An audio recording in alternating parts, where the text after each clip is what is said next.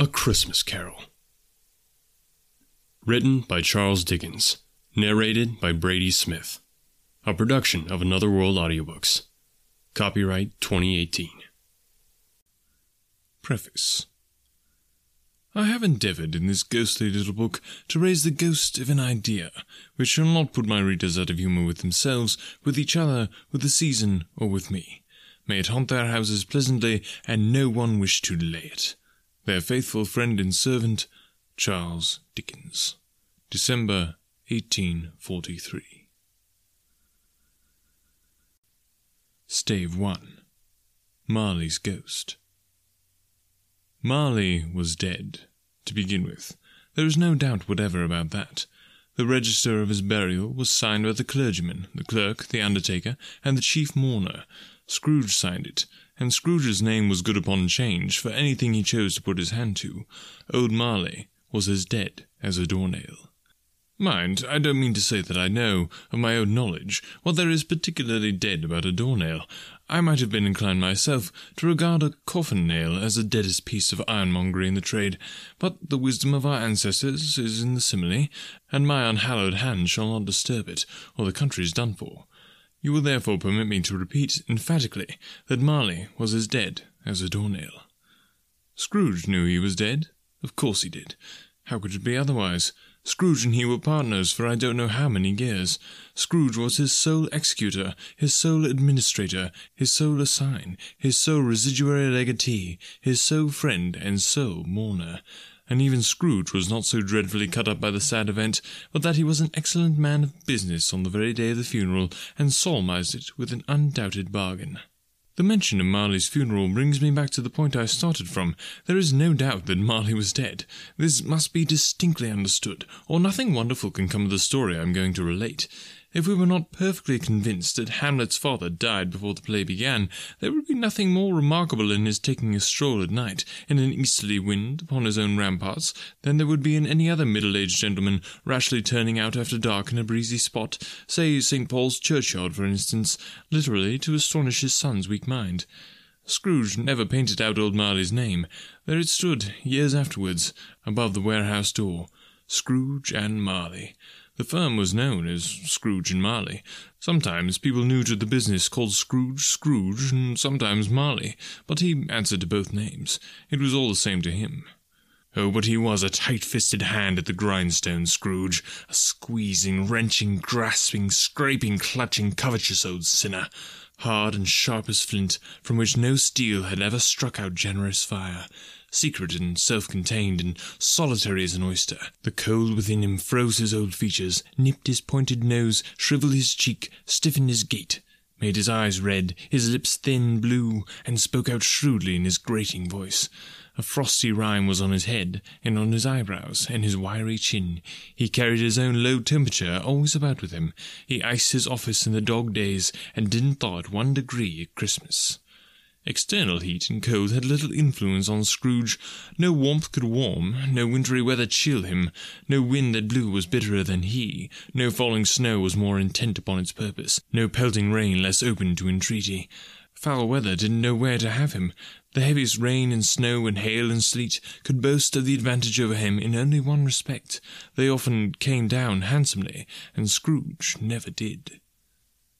Nobody ever stopped him in the street to say, with gladsome looks, "My dear Scrooge, how are you? When will you come to see me?" No beggars implored him to bestow a trifle. No children asked him what it was o'clock. No man or woman ever once in all his life inquired the way to such and such a place of Scrooge. Even the blind men's dogs appeared to know him, and when they saw him coming on, would tug their owners into doorways and up courts, and then would wag their tails as though they said, "No eye at all is better than an evil eye, dark master." But what did Scrooge care? It was the very thing he liked, to edge his way along the crowded paths of life, warning all human sympathy to keep its distance, was what the knowing one called nuts to Scrooge. Once upon a time, of all the good days in the year, on Christmas Eve, old Scrooge sat busy in his counting-house. It was cold, bleak, biting weather. foggy withal, and he could hear the people in the court outside go wheezing up and down, beating their hands upon their breasts, and stamping their feet upon the pavement stones to warm them. The city clocks had only just gone 3, but it was quite dark already. It had not been light all day, and candles were flaring in the windows of the neighbouring offices, like ruddy smears upon the palpable brown air. The fog came pouring in at every chink and keyhole, and was so dense without, that although the court was of the narrowest, the houses opposite were mere phantoms. To see the dingy cloud come drooping down, obscuring everything, one might have thought that nature lived hard by, and was brewing on a large scale. The door of Scrooge's counting-house was open, that he might keep an eye upon his clerk, who in a dismal little cell beyond, a sort of tank, was copying letters. Scrooge had a very small fire, but the clerk's fire was so very much smaller that it looked like one coal. But he couldn't replenish it, for Scrooge kept the coal-box in his own room, and so surely as the clerk came in with a shovel, the master predicted that it would be necessary for them to part. Wherefore the clerk put on his white comforter and tried to warm himself at the candle, in which effort, not being a man of a strong imagination, he failed. "A Merry Christmas, uncle! God save you!" cried a cheerful voice. It was the voice of Scrooge's nephew, who came upon him so quickly that this was the first intimation he had of his approach. "Bah!" said Scrooge. "Humbug!" He had so heated himself with rapid walking in the fog and frost, this nephew of Scrooge's, that he was all in a glow. His face was ruddy and handsome, his eyes sparkled, and his breath smoked again. "Christmas a humbug, uncle!" said Scrooge's nephew. "You don't mean that, I'm sure." "I do," said Scrooge. "Merry Christmas! What right have you to be merry? What reason have you to be merry? You're poor enough." "Come then," returned the nephew gaily. "What right have you to be dismal? What reason have you to be morose? You're rich enough." Scrooge, having no better answer ready on the spur of the moment, said, "Bah!" again, and followed it up with, "Humbug." "Don't be cross, uncle," said the nephew. "What else can I be?" returned the uncle. "When I live in such a world of fools as this, Merry Christmas, out upon Merry Christmas. What's Christmas time to you but a time for paying bills without money, a time for finding yourself a year older but not an hour richer, a time for balancing your books and having every item in them a round dozen of months presented dead against you, if I could work my will," said Scrooge indignantly. "Every idiot who goes about with Merry Christmas on his lips should be boiled in his own pudding and buried with a stake of holly through his heart. He should." "Uncle!" pleaded the nephew. "Nephew!" returned the uncle sternly. "Keep Christmas in your own way, and let me keep it in mine." "Keep it?" repeated Scrooge's nephew. "But you don't keep it." "Let me leave it alone, then," said Scrooge. "Much good may it do you, much good it has ever done you." "There are many things from which I have derived good, by which I have not profited, I dare say," returned the nephew. "Christmas among the rest. But I am sure I have always thought of Christmas time, when it has come around, apart from the veneration due its sacred name and origin, if anything belonging to it can be apart from that, as a good time, a kind, forgiving, charitable, pleasant time. The only time I know of, in the long calendar of the year, when men and women seem by one consent to open their shut-up hearts freely, and to think of people below them as if they really were, fellow passengers to the grave, and not another race of creatures bound on other journeys. And therefore, uncle, though it has never put a scrap of gold or silver in my pocket, I believe it has done me good, and will do me good, and I say, God bless it." The clerk in the tank involuntarily applauded. Becoming immediately sensible of the impropriety, he poked the fire, and extinguished the last frail spark forever. "Let me hear another sound from you," said Scrooge, "and you'll keep your Christmas by losing your situation. You're quite a powerful speaker, sir," he added, turning to his nephew. "I wonder you don't go into Parliament." "Don't be angry, uncle. Come, dine with us tomorrow." Scrooge said that he would see him. Yes, indeed he did. He went the whole length of the expression, and said that he would see him in that extremity first. "But why?" cried Scrooge's nephew. "Why?" "Why did you get married?" said Scrooge. "Because I fell in love." "Because you fell in love," growled Scrooge, as if that were the only one thing in the world more ridiculous than a Merry Christmas. Good afternoon. Nay, uncle, but you never came to see me before that happened. Why give it as a reason for not coming now? Good afternoon, said Scrooge. I want nothing from you. I ask nothing of you. Why cannot we be friends? Good afternoon, said Scrooge. I am sorry, with all my heart, to find you so resolute. We have never had any quarrel to which I have been a party, but I have made the trial in homage to Christmas, and I'll keep my Christmas humour to the last. So, a Merry Christmas, uncle. Good afternoon, said Scrooge. And a Happy New Year. Good afternoon, said Scrooge. His nephew left the room without an angry word notwithstanding. He stopped at the outer door to bestow the greetings of the season on the clerk, who, cold as he was warmer than Scrooge, for he returned them cordially. There's another fellow, muttered Scrooge, who overheard him. My clerk, with 15 shillings a week, and a wife and family, talking about a Merry Christmas. I'll retire to bedlam. This lunatic, in letting Scrooge's nephew out, had let 2 other people in. They were portly gentlemen, pleasant to behold, and now stood with their hats off in Scrooge's office. They had books and papers in their hands, and bowed to him. Scrooge and Marley's, I believe, said one of the gentlemen, referring to his list. Have I the pleasure of addressing Mr. Scrooge or Mr. Marley? Mr. Marley has been dead these 7 years, Scrooge replied. He died 7 years ago this very night. We have no doubt his liberality is well represented by his surviving partner, said the gentleman, presenting his credentials.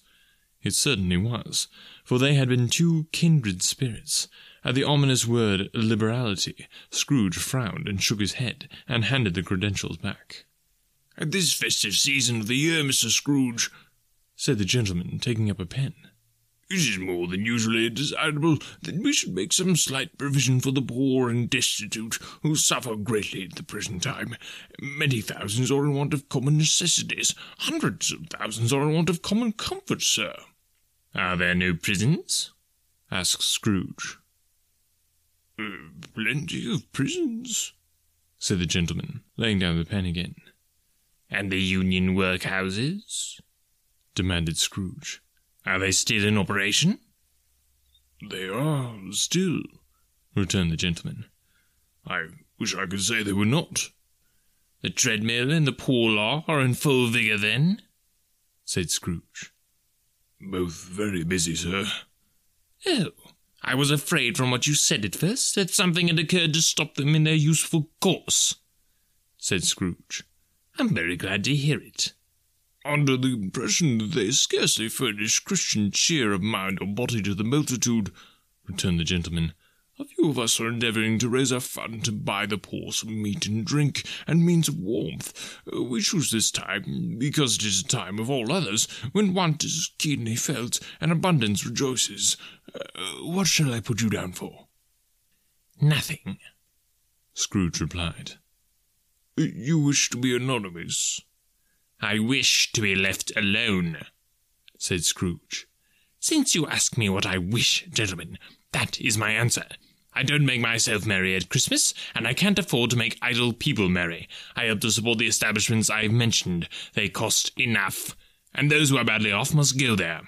Many can't go there, and many would rather die. If they would rather die, said Scrooge, they had better do it, and decrease the surplus population. Besides, I don't know that. But you might know it, observed the gentleman. It's not my business, Scrooge returned. It's enough for a man to understand his own business and not to interfere with other people's. Mine occupies me constantly. Good afternoon, gentlemen. Seeing clearly that it would be useless to pursue their point, the gentleman withdrew. Scrooge resumed his labours with an improved opinion of himself and in a more facetious temper than was usual with him. Meanwhile, the fog and darkness thickened so that people ran about with flaring links, proffering their services to go before horses and carriages and conduct them on their way. The ancient tower of a church, whose gruff old bell was always peeping slyly down at Scrooge out of the Gothic window in the wall, became invisible, and struck the hours and quarters in the clouds, with tremulous vibrations afterwards, as if its teeth were chattering in its frozen head up there. The cold became intense. In the main street, at the corner of the court, some labourers were repairing the gas pipes, and had lighted a great fire in a brazier, round which a party of ragged men and boys were gathered, warming their hands and winking their eyes before the blaze in rapture. The water plug being left in solitude, its overflowing suddenly congealed and turned to misanthropic ice. The brightness of the shops, where holly sprigs and berries crackled in the lamp heat of the windows, made pale faces ruddy as they passed. Poulterers' and grocers' trades became a splendid joke, a glorious pageant, with which it was next to impossible to believe that such dull principles as bargain and sale had anything to do.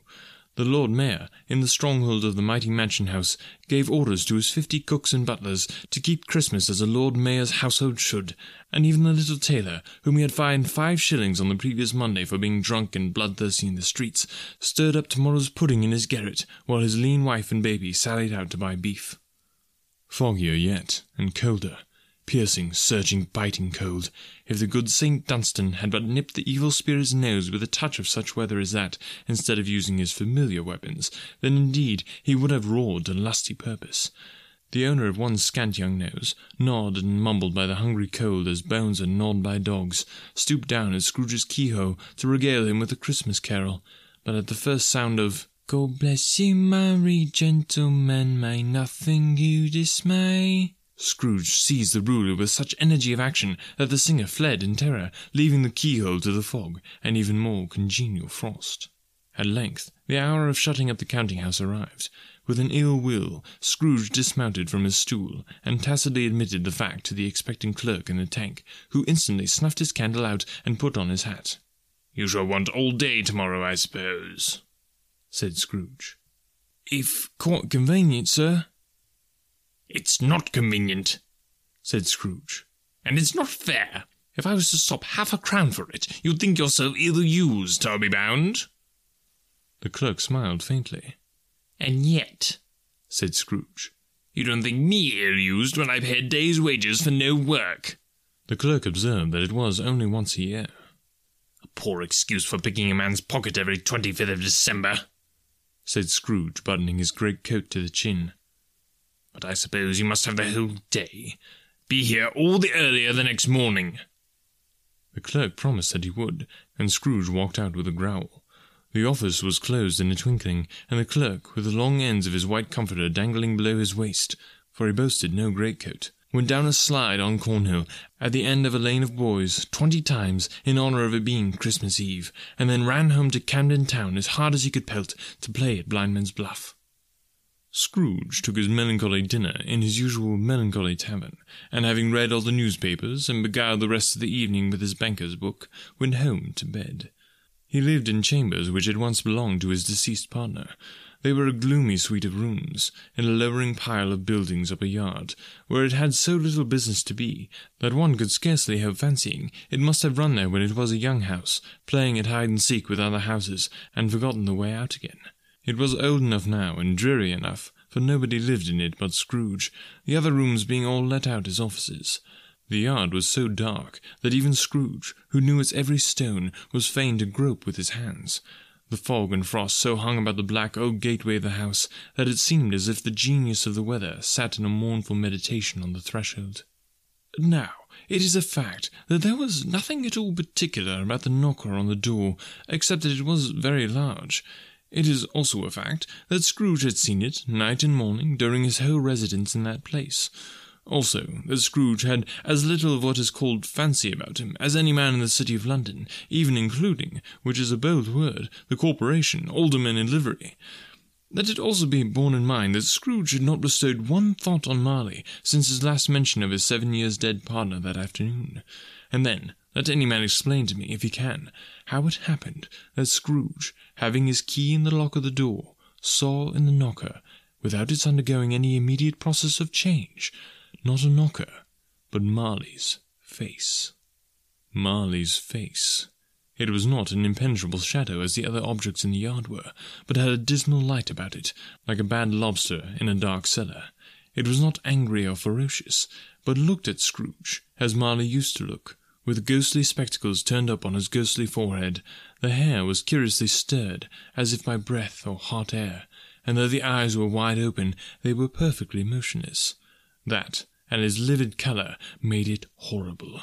But its horror seemed to be in spite of the face and beyond its control, rather than a part of its own expression. As Scrooge looked fixedly at this phenomenon, it was a knocker again. To say that he was not startled, or that his blood was not conscious of a terrible sensation to which it had been a stranger from infancy, would be untrue. But he put his hand upon the key he had relinquished, turned it sturdily, walked in, and lighted his candle.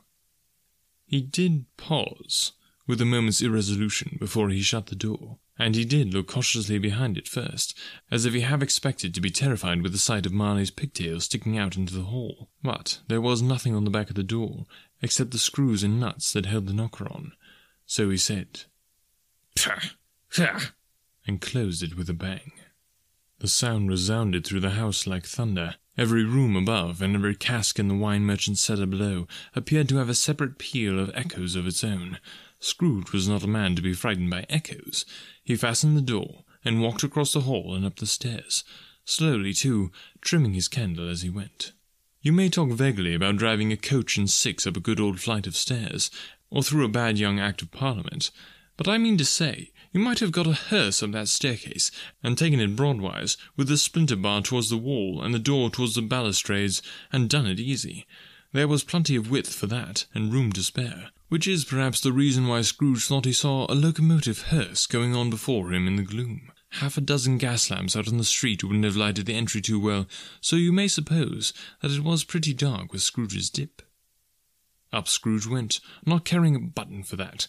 Darkness is cheap, and Scrooge liked it, but before he shut his heavy door, he walked through his rooms to see that all was right. He had just enough recollection of the face to desire to do that. Sitting-room, bedroom, lumber-room, all as they should be. Nobody under the table, nobody under the sofa, a small fire in the grate, spoon and basin ready, and the little saucepan of gruel, Scrooge had a coal in his head, upon the hob.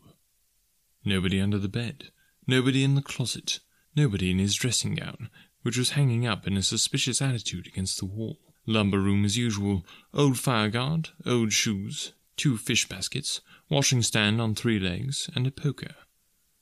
Quite satisfied, he closed his door and locked himself in.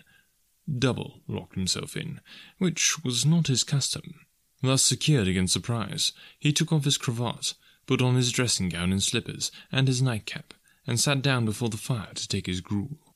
It was a very low fire indeed, nothing on such a bitter night.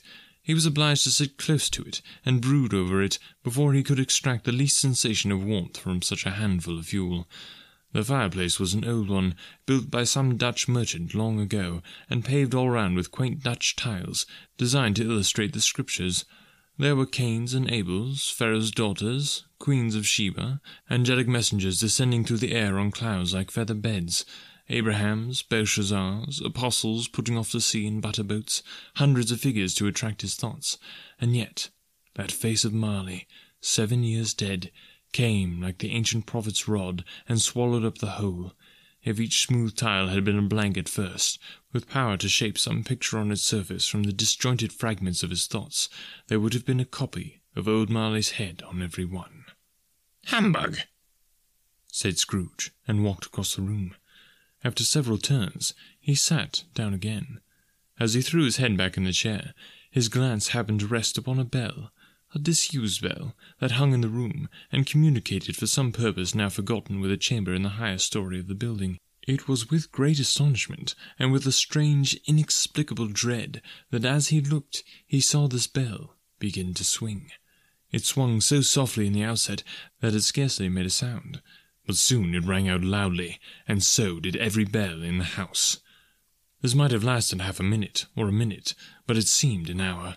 The bells ceased as they had begun, together. They were succeeded by a clanking noise, deep down below, as if some person were dragging a heavy chain over the casks in the wine merchant's cellar.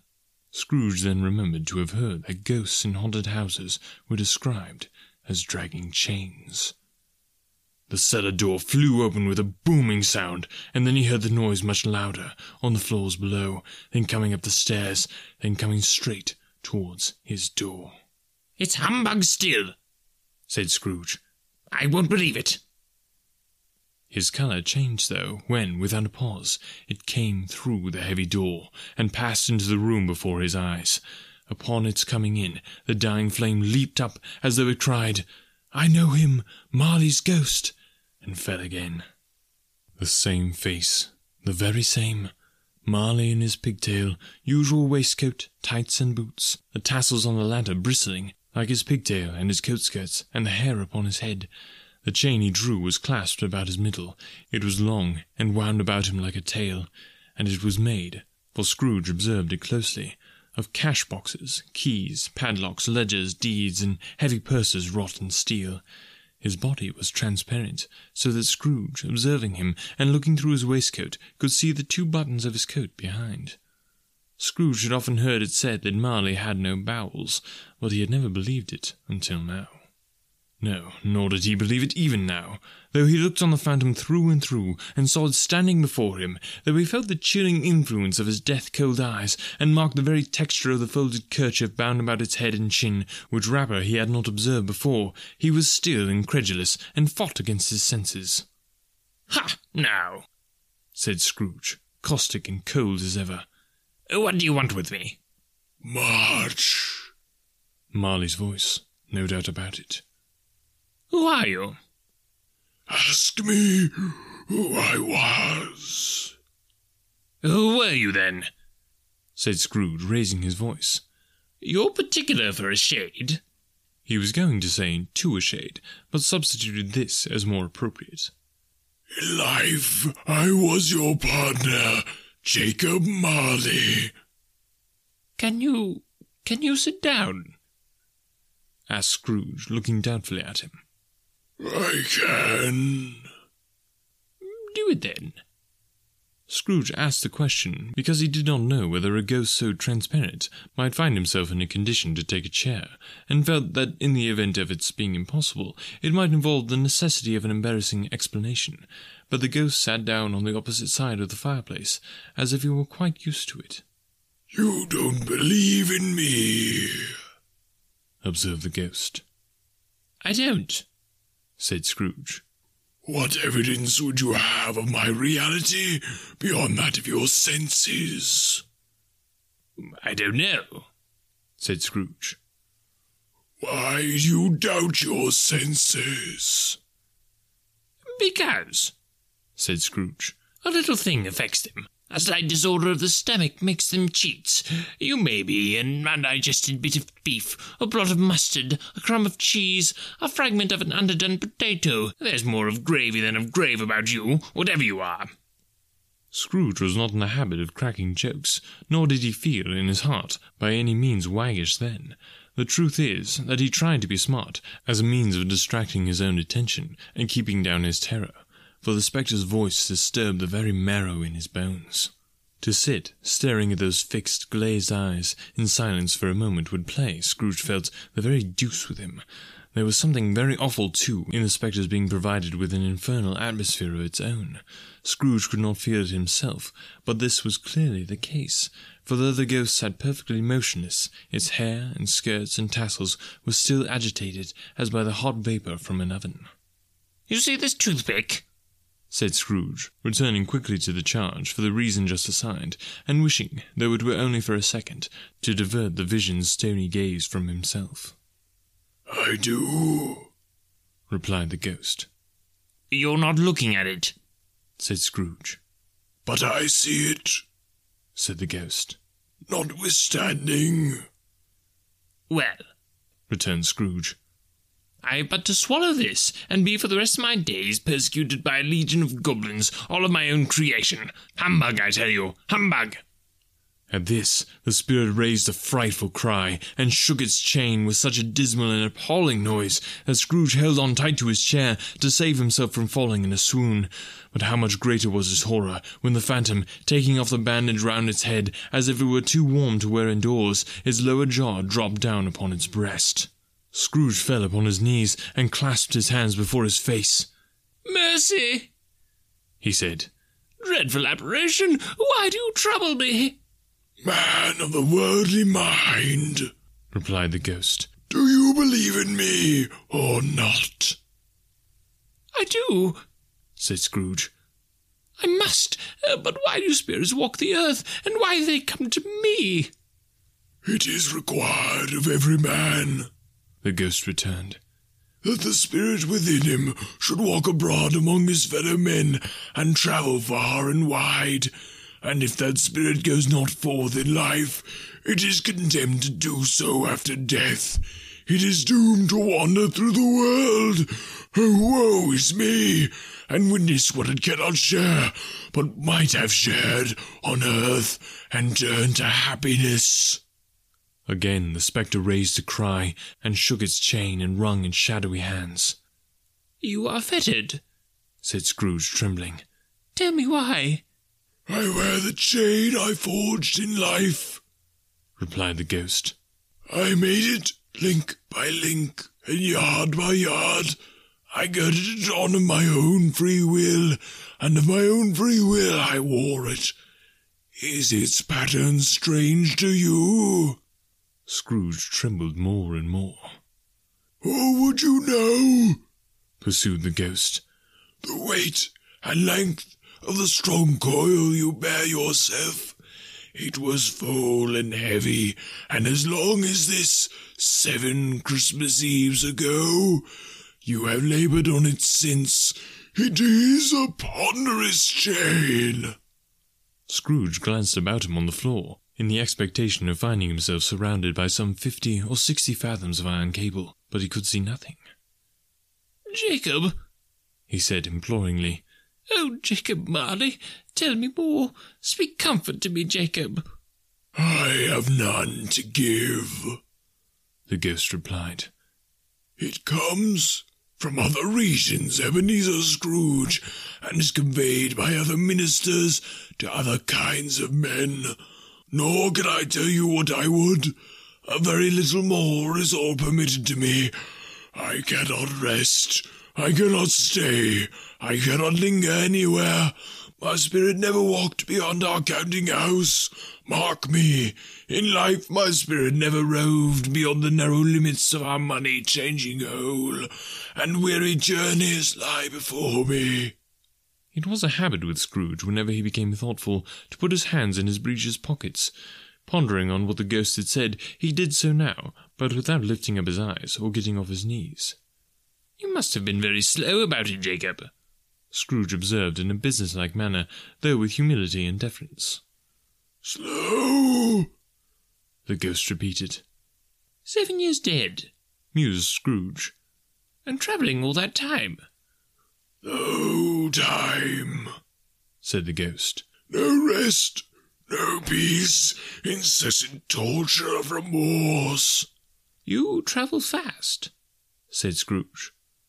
"On the wings of the wind," replied the ghost. "You might have gotten over a great quantity of ground in 7 years," said Scrooge. The ghost, on hearing this, set up another cry, and clanked its chain so hideously in the dead silence of the night that the ward would have been justified in indicting it for a nuisance. "Oh, captive bound and double-ironed," cried the phantom, "not to know that ages of incessant labour by immortal creatures for this earth must pass into eternity, before the good of which is susceptible is all developed. Not to know that any Christian spirit, working kindly in its little sphere, whatever it may be, will find its mortal life too short for its vast means of usefulness. Not to know that no space of regret can make amends for one's life opportunity misused. Yet such was I. Oh, such was I." "But you were always a good man of business, Jacob," faltered Scrooge, who now began to apply this to himself. "Business!" cried the ghost, wringing its hands again. "Mankind was my business. The common welfare was my business. Charity, mercy, forbearance, and benevolence were all my business. The dealings of my trade were but a drop of water in the comprehensive ocean of my business." It held up its chains at arm's length, as if that were the cause of all its unavailing grief, and flung it heavily upon the ground again. "At this time of the rolling year," the spectre said, I suffer most. Why did I walk through the crowds of fellow beings with my eyes turned down, and never raise them to bless the star which led the wise men to a poor abode, with no poor homes to which his light could have conducted me? Scrooge was very much dismayed to hear the spectre going on at this rate, and began to quake exceedingly. "Hear me!" cried the ghost. "My time is nearly gone." "I will," said Scrooge. "but don't be hard upon me. Don't be flowery, Jacob, pray." "How it is that I appear before you in a shape that you can see, I may not tell. I have sat invisible beside you many and many a day." It was not an agreeable idea. Scrooge shivered, and wiped the perspiration from his brow. "That is no light part of my penance," pursued the ghost. "I am here tonight to warn you that you have yet a chance and hope of escaping my fate. A chance and hope of my procuring Ebenezer." "You were always a good friend to me," said Scrooge. "Thank ye." "You will be haunted," resumed the ghost, "by 3 spirits." Scrooge's countenance fell almost as low as the ghost's had done. "Is that the chance and hope you mentioned, Jacob?" he demanded in a faltering voice. "It is." I think I'd rather not," said Scrooge. "Without their visits," said the ghost, "you cannot hope to shun the path I tread. Expect the first tomorrow when the bell tolls 1. "Couldn't I take 'em all at once and have it over, Jacob?" hinted Scrooge. "Expect the second on the next night at the same hour. The third upon the next night when the last stroke of 12 has ceased to vibrate. Look to see me no more, and look that, for your own sake, you remember what has passed between us." When it had said these words, the spectre took its wrapper from the table and bound it round its head as before. Scrooge knew this by the smart sound its teeth made when the jaws were brought together by the bandage. He ventured to raise his eyes again, and found his supernatural visitor confronting him in an erect attitude, with its chain wound over and about its arm. The apparition walked backward from him, and at every step it took, the window raised itself a little, so that when the spectre reached it, it was wide open. It beckoned Scrooge to approach, which he did. When they were within 2 paces of each other, Marley's ghost held up its hand, warning him to come no nearer. Scrooge stopped. Not so much in obedience as in surprise and fear, for on the raising of the hand he became sensible of confused noises in the air, incoherent sounds of lamentation and regret, wailings inexpressibly sorrowful and self-accusatory. The spectre, after listening for a moment, joined in the mournful dirge, and floated out upon the bleak, dark night. Scrooge followed to the window, desperate in his curiosity. He looked out. The air was filled with phantoms, wandering hither and thither in restless haste, and moaning as they went. Every one of them wore chains like Marley's ghost. Some few, they might be guilty governments, were linked together. None were free. Many had been personally known to Scrooge in their lives. He had been quite familiar with one old ghost in a white waistcoat with a monstrous iron safe attached to his ankle, who cried piteously at being unable to assist a wretched woman with an infant whom it saw below upon a doorstep. The misery with them all was, clearly, that they sought to interfere for good in human matters, and had lost the power forever. Whether these creatures faded into mist, or mist enshrouded them, he could not tell, but they and their spirit voices faded together, and the night became as it had been when he walked home. Scrooge closed the window, and examined the door by which the ghost had entered. It was double-locked, as he had locked it with his own hands, and the bolts were undisturbed.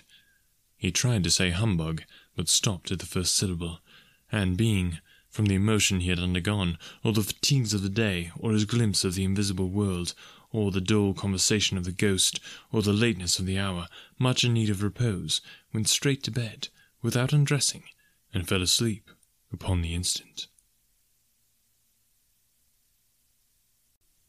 Stave 2. The first of the 3 spirits. When Scrooge awoke, it was so dark that looking out of bed, he could scarcely distinguish the transparent window from the opaque wall of his chamber. He was endeavouring to pierce the darkness with his ferret eyes, when the chimes of a neighbouring church struck the 4 quarters, so he listened for the hour. To his great astonishment, the heavy bell went on from 6 to 7, and from 7 to 8, and regularly up to 12, then stopped. 12! It was past 2 when he went to bed. The clock was wrong. An icicle must have got into the works. 12! He touched the spring of his repeater to correct this most preposterous clock. His rapid little pulse beat 12, and stopped. "Why, it is impossible," said Scrooge, "that I can have slept through a whole day, and far into another night. It is impossible that anything has happened to the sun, and this is 12 at noon." The idea being an alarming one, he scrambled out of bed and groped his way to the window. He was obliged to rub the frost off with the sleeve of his dressing gown before he could see anything, and could see very little then. All he could make out was that it was still very foggy and extremely cold, and that there was no noise of people running to and fro and making a great stir, as there unquestionably would have been if night had beaten off bright day and taken possession of the world. This was a great relief, because 3 days after sight of this first of exchange paid to Mr. Ebenezer Scrooge or his order, and so forth, would have become a mere United States security if there was no days to count by. Scrooge went to bed again, and thought and thought and thought it over and over and over, and could make nothing of it. The more he thought, the more perplexed he was, and the more he endeavoured not to think, the more he thought. Marley's ghost bothered him exceedingly. Every time he resolved within himself, after mature inquiry, that it was all a dream, his mind flew back again, like a strong spring released, to its first position, and presented the same problem to be worked all through. Was it a dream, or not? Scrooge lay in this state until the chime had gone 3 quarters more, when he remembered, on a sudden, that the ghost had warned him of a visitation when the bell tolled 1. He resolved to lie awake until the hour was past, and considering he could no more go to sleep than go to heaven, this was perhaps the wisest resolution in his power. The quarter was so long that he was more than once convinced he must have sunk into a doze unconsciously and missed the clock. At length it broke upon his listening ear. Ding dong. "A quarter past," said Scrooge, counting. Ding dong. "Half past," said Scrooge. Ding dong. "A quarter to it," said Scrooge. Ding dong. "The hour itself," said Scrooge triumphantly. "and nothing else."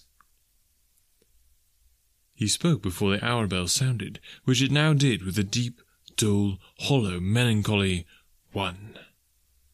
Light flashed up in the room upon the instant, and the curtains of his bed were drawn. The curtains of his bed were drawn aside, I tell you, by a hand, not the curtains at his feet, nor the curtains at his back, but those to which his face was addressed. The curtains of his bed were drawn aside, and Scrooge, starting up into a half-recumbent attitude, found himself face to face with the unearthly visitor who drew them, as close to it as I am now to you, and I am standing in the spirit at your elbow. It was a strange figure, like a child, yet not so like a child as an old man, viewed through some supernatural medium, which gave him the appearance of having receded from the view, and being diminished to a child's proportions. Its hair, which hung about his neck and down its back, was white as if with age, and yet the face had not a wrinkle in it, and the tenderest bloom was on the skin. The arms were very long and muscular, the hands were the same, as if its hold were an uncommon strength. Its legs and feet, most delicately formed, were, like those upper members, bare. It wore a tunic of the purest white, and round its waist was bound a lustrous belt, the sheen of which was beautiful. It held a branch of fresh green holly in its hand, and in singular contradiction of that wintry emblem, had its dress trimmed with summer flowers. But the strangest thing about it was, that from the crown of its head there sprung a bright, clear jet of light, by which all this was visible, and which was doubtless the occasion of its using, in its duller moments, a great extinguisher for a cap, which it now held under its arm. Even this, though, when Scrooge looked at it with increasing steadiness, was not its strangest quality. For as its belt sparkled and glittered now in one part and now in another, and what was light one instant, at another time was dark, so the figure itself fluctuated in its distinctness, being now a thing with one arm, now with one leg, now with 20 legs, now a pair of legs without a head, now a head without a body, of which dissolving parts no outline would be visible in the dense gloom wherein they melted away, and in the very wonder of this it would be itself again, distinct and clear as ever. "Are you the spirit, sir, whose coming was foretold to me?" asked Scrooge. "I am." The voice was soft and gentle, singularly low, as if instead of being so close beside him, it were at a distance. "Who and what are you?" Scrooge demanded. "I am the ghost of Christmas past." "Long past?" inquired Scrooge, observant of his dwarfish stature. "No, your past." Perhaps Scrooge could not have told anybody why, if anybody could have asked him, but he had a special desire to see the spirit in his cap, and begged him to be covered. "What?" exclaimed the ghost. "Would you so soon put out with worldly hands the light I give? Is it not enough that you are one of those whose passions made this cap, and forced me through whole trains of years to wear it low upon my brow?" Scrooge reverently disclaimed all intention to offend, or any knowledge of having wilfully bonneted the spirit at any period in his life. He then made bold to inquire what business brought him there. "Your welfare," said the ghost. Scrooge expressed himself much obliged, but could not help thinking that a night of unbroken rest would have been more conducive to that end. The spirit must have heard him thinking, for it said immediately, "Your reclamation, then. Take heed." It put out its strong hand as it spoke, and clasped him gently by the arm. "Rise, and walk with me." It would have been in vain for Scrooge to plead that the weather and the hour were not adapted to pedestrian purposes, that bed was warm and the thermometer a long way below freezing, that he was clad but lightly in his slippers, dressing-gown and nightcap, and that he had a cold upon him at that time. The grasp, though gentle as a woman's hand, was not to be resisted. He rose, but finding the spirit made towards the window, clasped his robe in supplication. "I am immortal," Scrooge remonstrated, "and liable to fall." "Bear but a touch of my hand there," said the spirit, laying it upon his heart, "and you shall be upheld in more than this." As the words were spoken, they passed through the wall, and stood upon an open country road, with fields on either hand. The city had entirely vanished. Not a vestige of it was to be seen. The darkness and mist had vanished with it, for it was a clear, cold, winter day, with snow upon the ground. "Good heaven!" said Scrooge, clasping his hands together as he looked about him. "I was bred in this place. I was a boy here." The spirit gazed upon him mildly. Its gentle touch, though it had been light and instantaneous, appeared still present to the old man's senses of feeling. He was conscious of 1,000 odours floating in the air, each one connected with 1,000 thoughts, and hopes, and joys, and cares long, long forgotten. "Your lip is trembling," said the ghost. "And what is that upon your cheek?" Scrooge muttered with an unusual catching in his voice that it was a pimple, and begged the ghost to lead him where he would. "You recollect the way?" inquired the spirit. "Remember it?" cried Scrooge with fervour. "I could walk it blindfold."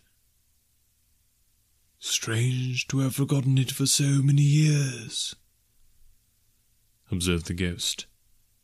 "Let us go on." They walked along the road, Scrooge recognizing every gate and post and tree, until a little market town appeared in the distance, with its bridge, its church, and winding river. Some shaggy ponies now were seen trotting towards them, with boys upon their backs, who called to the other boys in country gigs and carts driven by farmers. All these boys were in great spirits, and shouted to each other, until the broad fields were so full of merry music that the crisp air laughed to hear it. "These are but shadows of things that have been," said the ghost. "They have no consciousness of us." The jocund travellers came on, and as they came, Scrooge knew and named them every one. Why was he rejoiced beyond all bounds to see them? Why did his cold eye glisten and his heart leap up as they went past? Why was he filled with gladness when he heard them give each other Merry Christmas as they parted at crossroads and byways for their several homes? What was Merry Christmas to Scrooge? Out upon Merry Christmas. What good had it ever done to him? "The school is not quite deserted," said the ghost. "A solitary child, neglected by his friends, is left there still." Scrooge said he knew it, and he sobbed.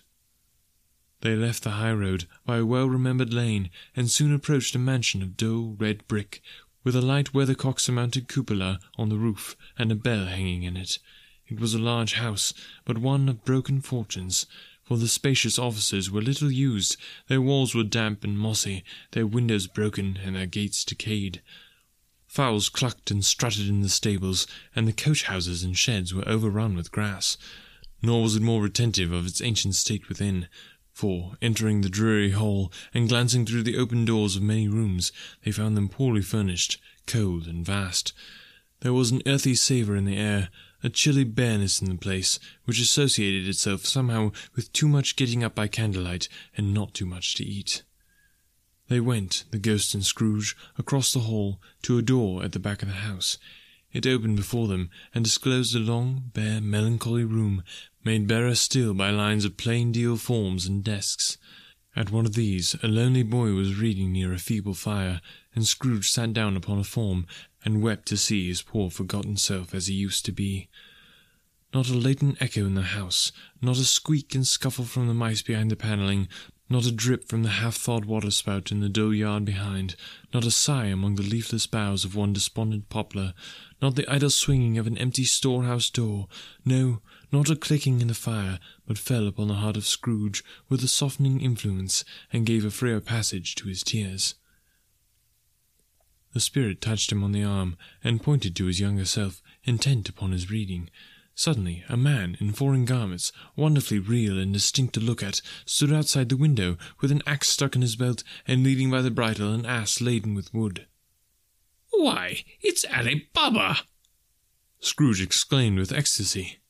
"It's dear old honest Ali Baba! Yes, I know. Oh, one Christmas time, when yonder solitary child was left here all alone, he did come, for the first time, just like that.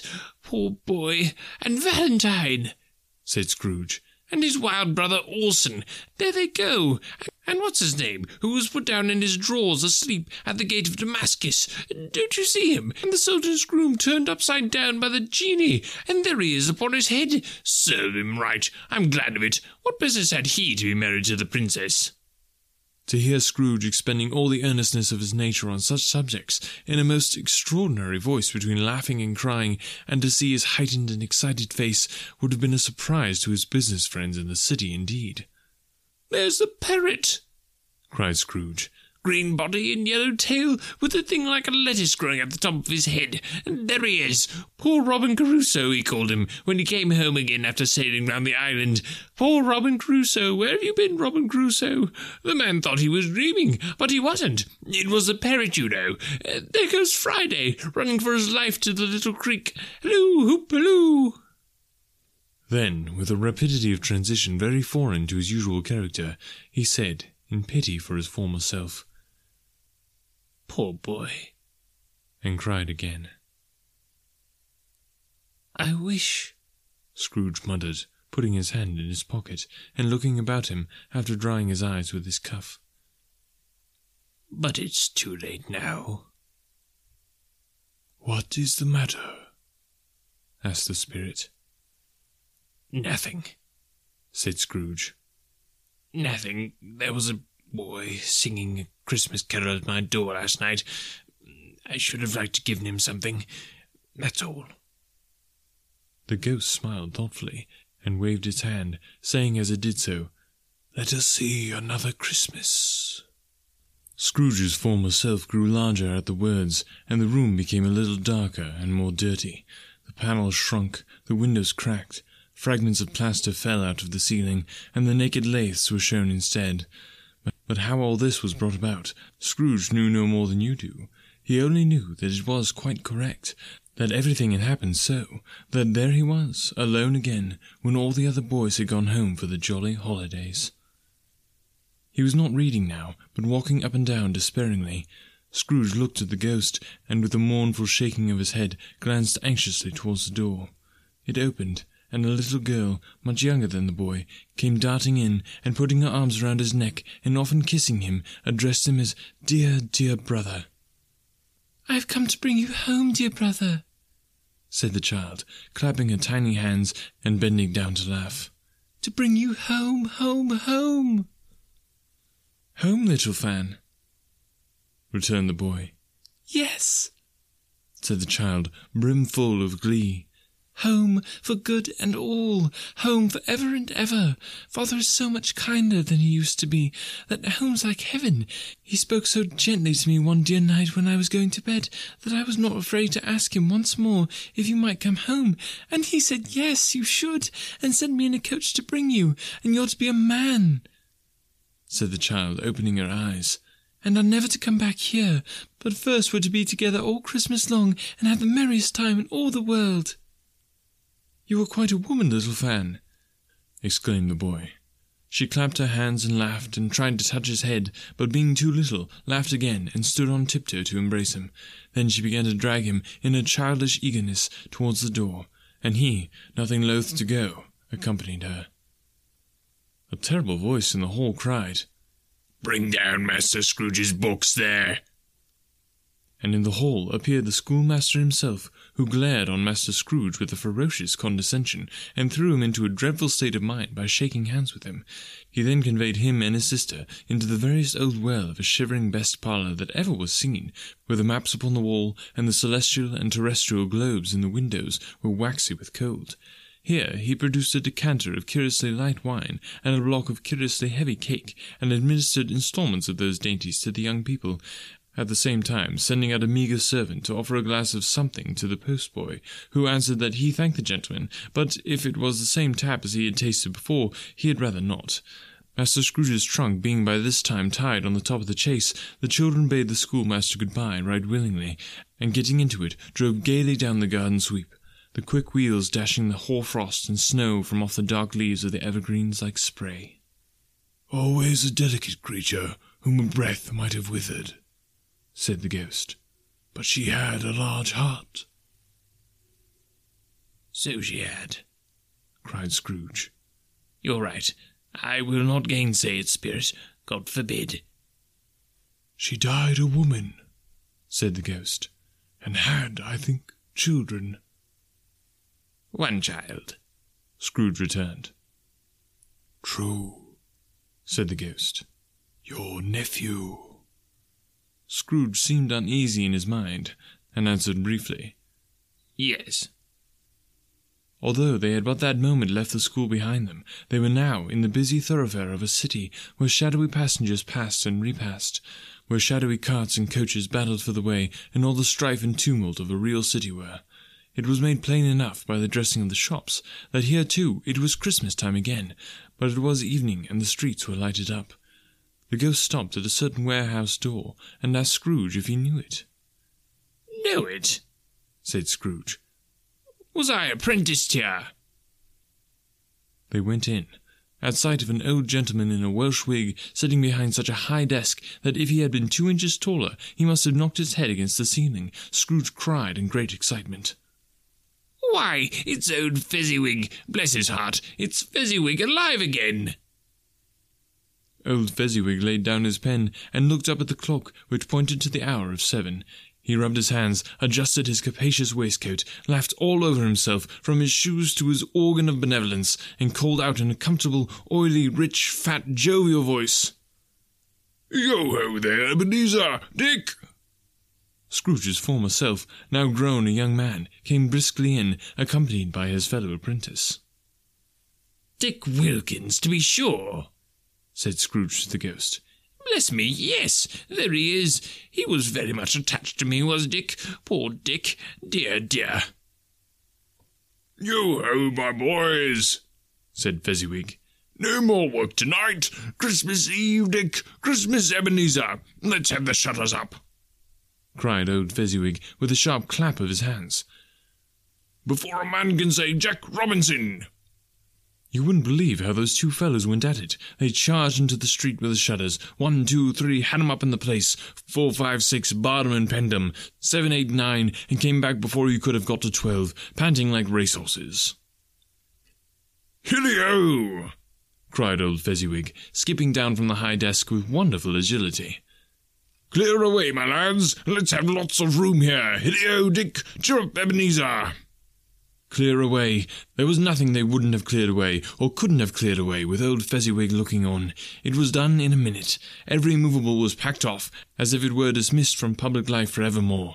The floor was swept and watered, the lamps were trimmed, fuel was heaped upon the fire, and the warehouse was as snug and warm and dry and bright a ballroom as you would desire to see on a winter's night. In came a fiddler with a music book, and went up to the lofty desk, and made an orchestra of it, and tuned like 50 stomachaches. In came Mrs. Fezziwig, one vast substantial smile. In came the 3 Miss Fezziwigs, beaming and lovable. In came the 6 young followers whose heart they broke. In came all the young men and women employed in the business. In came the housemaid with her cousin, the baker. In came the cook with her brother's particular friend, the milkman. In came the boy from over the way, who was suspected of not having board enough from his master, trying to hide himself behind the girl from next door but one, who was proved to have had her ears pulled by her mistress. In they all came, one after another, some shyly, some boldly, some gracefully, some awkwardly, some pushing, some pulling. In they all came, anyhow and everyhow. Away they went, 20 couple at once, hands half round and back again the other way, down the middle and up again, round and round in various stages of affectionate grouping, old top couples always turning up in the wrong place, new top couples starting off again as soon as they got there. All top couples at last, and not a bottom one to help them. When this result was brought about, old Fezziwig, clapping his hands to stop the dance, cried out, "Well done!" And the fiddler plunged his hot face into a pot of porter especially provided for that purpose. But scorning rest, upon his reappearance, he instantly began again, though there were no dancers yet, as if the other fiddler had been carried home, exhausted on a shutter, and he was a brand new man, resolved to beat him out of sight or perish. There were more dances, and there were more forfeits, and more dances, and there was cake, and there was negus, and there was a great piece of cold roast, and there was a great piece of cold boiled, and there were mince pies and plenty of beer. But the great effect of the evening came after the roast and boiled, when the fiddler, an artful dog, mind, the sort of man who knew his business better than you or I could have told it him, struck up Sir Roger de Coverley. Then old Fezziwig stood out to dance with Mrs. Fezziwig, top couple too, with a good stiff piece of work cut out for them, 3 or 4 and 20 pairs of partners, people who were not to be trifled with, people who would dance and had no notion of walking. But if they had been twice as many, 4 times, old Fezziwig would have been a match for them, and so would Mrs. Fezziwig. As to her, she was worthy to be his partner in every sense of the term. If that's not high praise, tell me higher, and I'll use it. A positive light appeared to issue from Fezziwig's calves. They shone in every part of the dance like moons. You couldn't have predicted, at any given time, what would become of them next. And when old Fezziwig and Mrs. Fezziwig had gone all through the dance, advance and retire, both hands to your partner, bow and curtsy, corkscrew, thread the needle, and back again to your place, Fezziwig cut so deftly that he appeared to wink with his legs, and came upon his feet again without a stagger. When the clock struck 11, this domestic ball broke up. Mr. and Mrs. Fezziwig took their situations, one on either side of the door, and shaking hands with every person individually as he or she went out, wished him or her a Merry Christmas.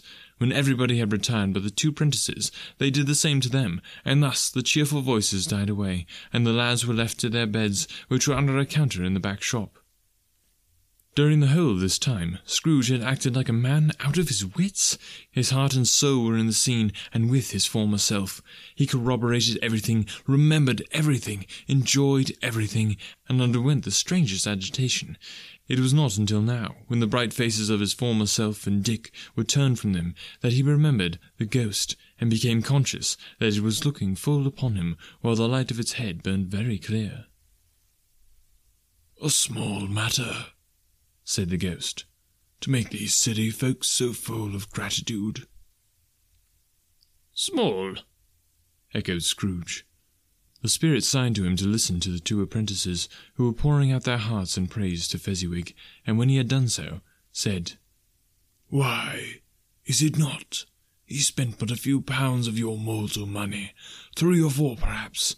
Is that so much that he deserves this praise?" "It isn't that," said Scrooge, heated by the remark, and speaking unconsciously like his former, not his latter self. "It isn't that, Spirit. He has the power to render us happy or unhappy, to make our service light or burdensome, a pleasure or a toil. Say that his power lies in words and looks, in things so slight and insignificant that it is impossible to add and count 'em up. What then? The happiness he gives is quite as great as if it cost a fortune." He felt the spirit's glance and stopped. "What is the matter?" asked the ghost. "Nothing particular." "Something, I think," the ghost insisted. "No," said Scrooge. "No, I should like to be able to say a word or two to my clerk just now. That's all." His former self turned down the lamp as he gave utterance to the wish, and Scrooge and the ghost again stood side by side in the open air. "My time grows short," observed the spirit. "Quick!" This was not addressed to Scrooge, or to any one whom he could see, but it produced an immediate effect, for again Scrooge saw himself. He was older now, a man in the prime of life. His face had not the harsh and rigid lines of latter years, but it had begun to wear the signs of care and avarice. There was an eager, greedy, restless motion in the eye, which showed the passion that had taken root, and where the shadow of a growing tree would fall. He was not alone, but sat by the side of a fair young girl in a mourning dress, in whose eyes there were tears, which sparkled in the light that shone out of the ghost of Christmas past. "It matters little," she said softly. "To you, very little. Another idol has displaced me, and if it can cheer and comfort you in time to come, as I would have tried to do, I have no just cause to grieve." "What idol has displaced you?" he rejoined. "A golden one." "This is the even-handed dealing of the world," he said. "There is nothing on which it is so hard as poverty, and there is nothing it professes to condemn with so much severity as the pursuit of wealth." "You fear the world too much," she answered gently. "All your other hopes have merged into the hope of being beyond the chance of its sordid reproach. I have seen your nobler aspirations fall off one by one until the master passion, gain, engrosses you. Have I not?" "What then?" he retorted. "Even if I have grown so much wiser, what then? I am not changed towards you." She shook her head. "Am I?" "Our contract is an old one. It was made when we were both poor and content to be so, until, in good season, we could improve our worldly fortune by our patient industry. You are changed. When it was made, you were another man." "I was a boy," he said impatiently. "Your own feeling tells you that you were not what you are," she returned. "I am. That which promised happiness when we were one in heart is fraught with misery now that we are two. How often and how keenly I have thought of this, I will not say. It is enough that I have thought of it and can release you." "Have I ever sought release?" "In words, no, never." "In what then?" "In a changed nature, in an altered spirit, in another atmosphere of life, another hope as its great end, in everything that made my love of any worth or value in your sight. If this had ever been between us," said the girl, looking mildly but with steadiness upon him, "tell me, would you seek me out and try to win me now?" "Ah, no." He seemed to yield to the justice of this supposition in spite of himself, but he said with a struggle, "You think not?"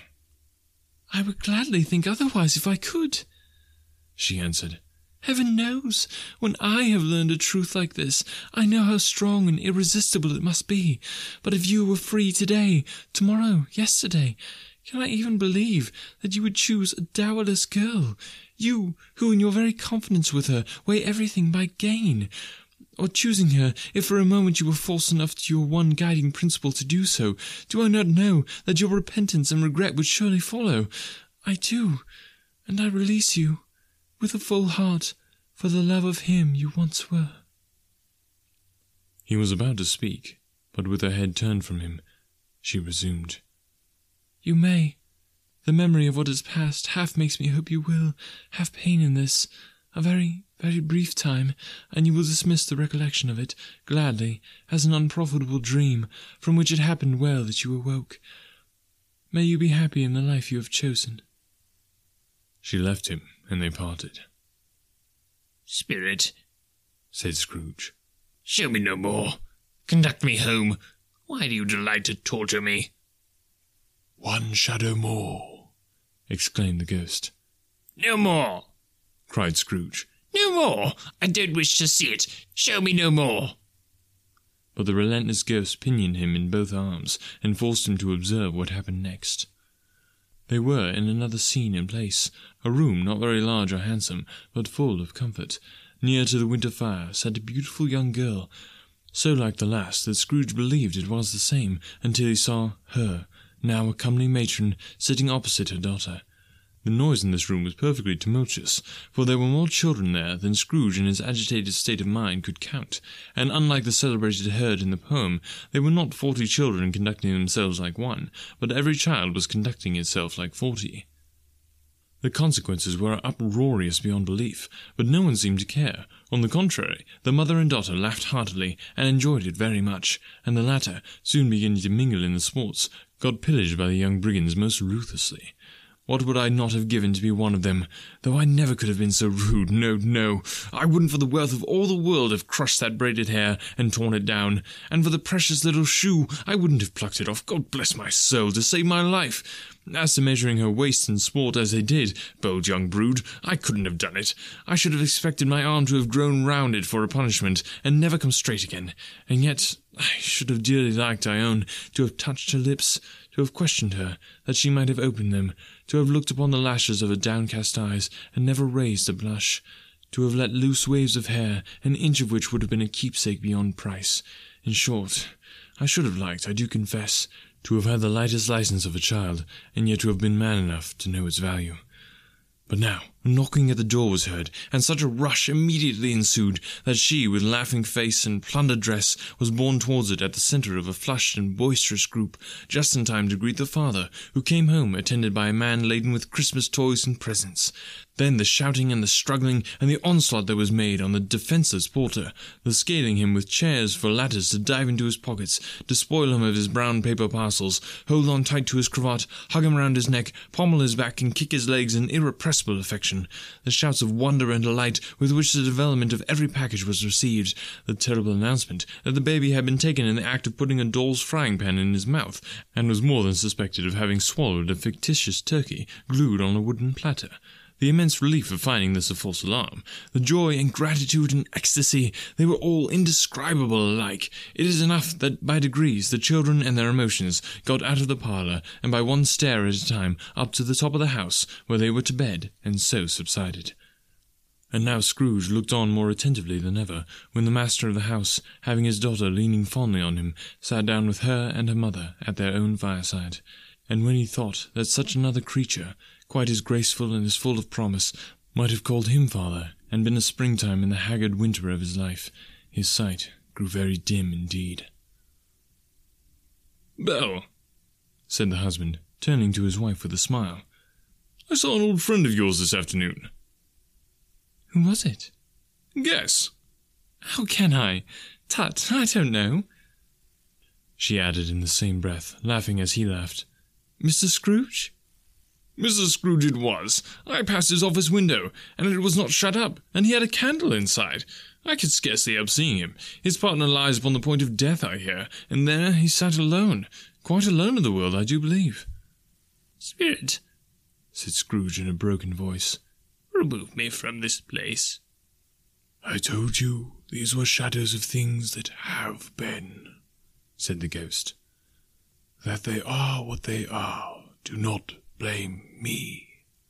"Remove me," Scrooge exclaimed. "I cannot bear it." He turned upon the ghost, and seeing that it looked upon him with a face in which, in some strange way, there were fragments of all the faces it had shown him, wrestled with him. "Leave me! Take me back! Haunt me no longer!" In the struggle, if that can be called a struggle in which the ghost, with no visible resistance of its own part, was undisturbed by any effort of its adversary, Scrooge observed that his light was burning high and bright, and dimly connecting that with its influence over him, he seized the extinguisher cap, and by a sudden action pressed it down upon its head. The spirit dropped beneath it, so that the extinguisher covered its whole form, but though Scrooge pressed it down with all his force, he could not hide the light, which streamed from under it in an unbroken flood upon the ground. He was conscious of being exhausted and overcome by an irresistible drowsiness, and further, of being in his own bedroom. He gave the cap a parting squeeze, in which his hands relaxed, and had barely time to reel to bed before he sank into a heavy sleep. Stave 3. The second of the three spirits. Awaking in the middle of a prodigiously tough snore, and sitting up in bed to get his thoughts together, Scrooge had no occasion to be told that the bell was again upon the stroke of 1.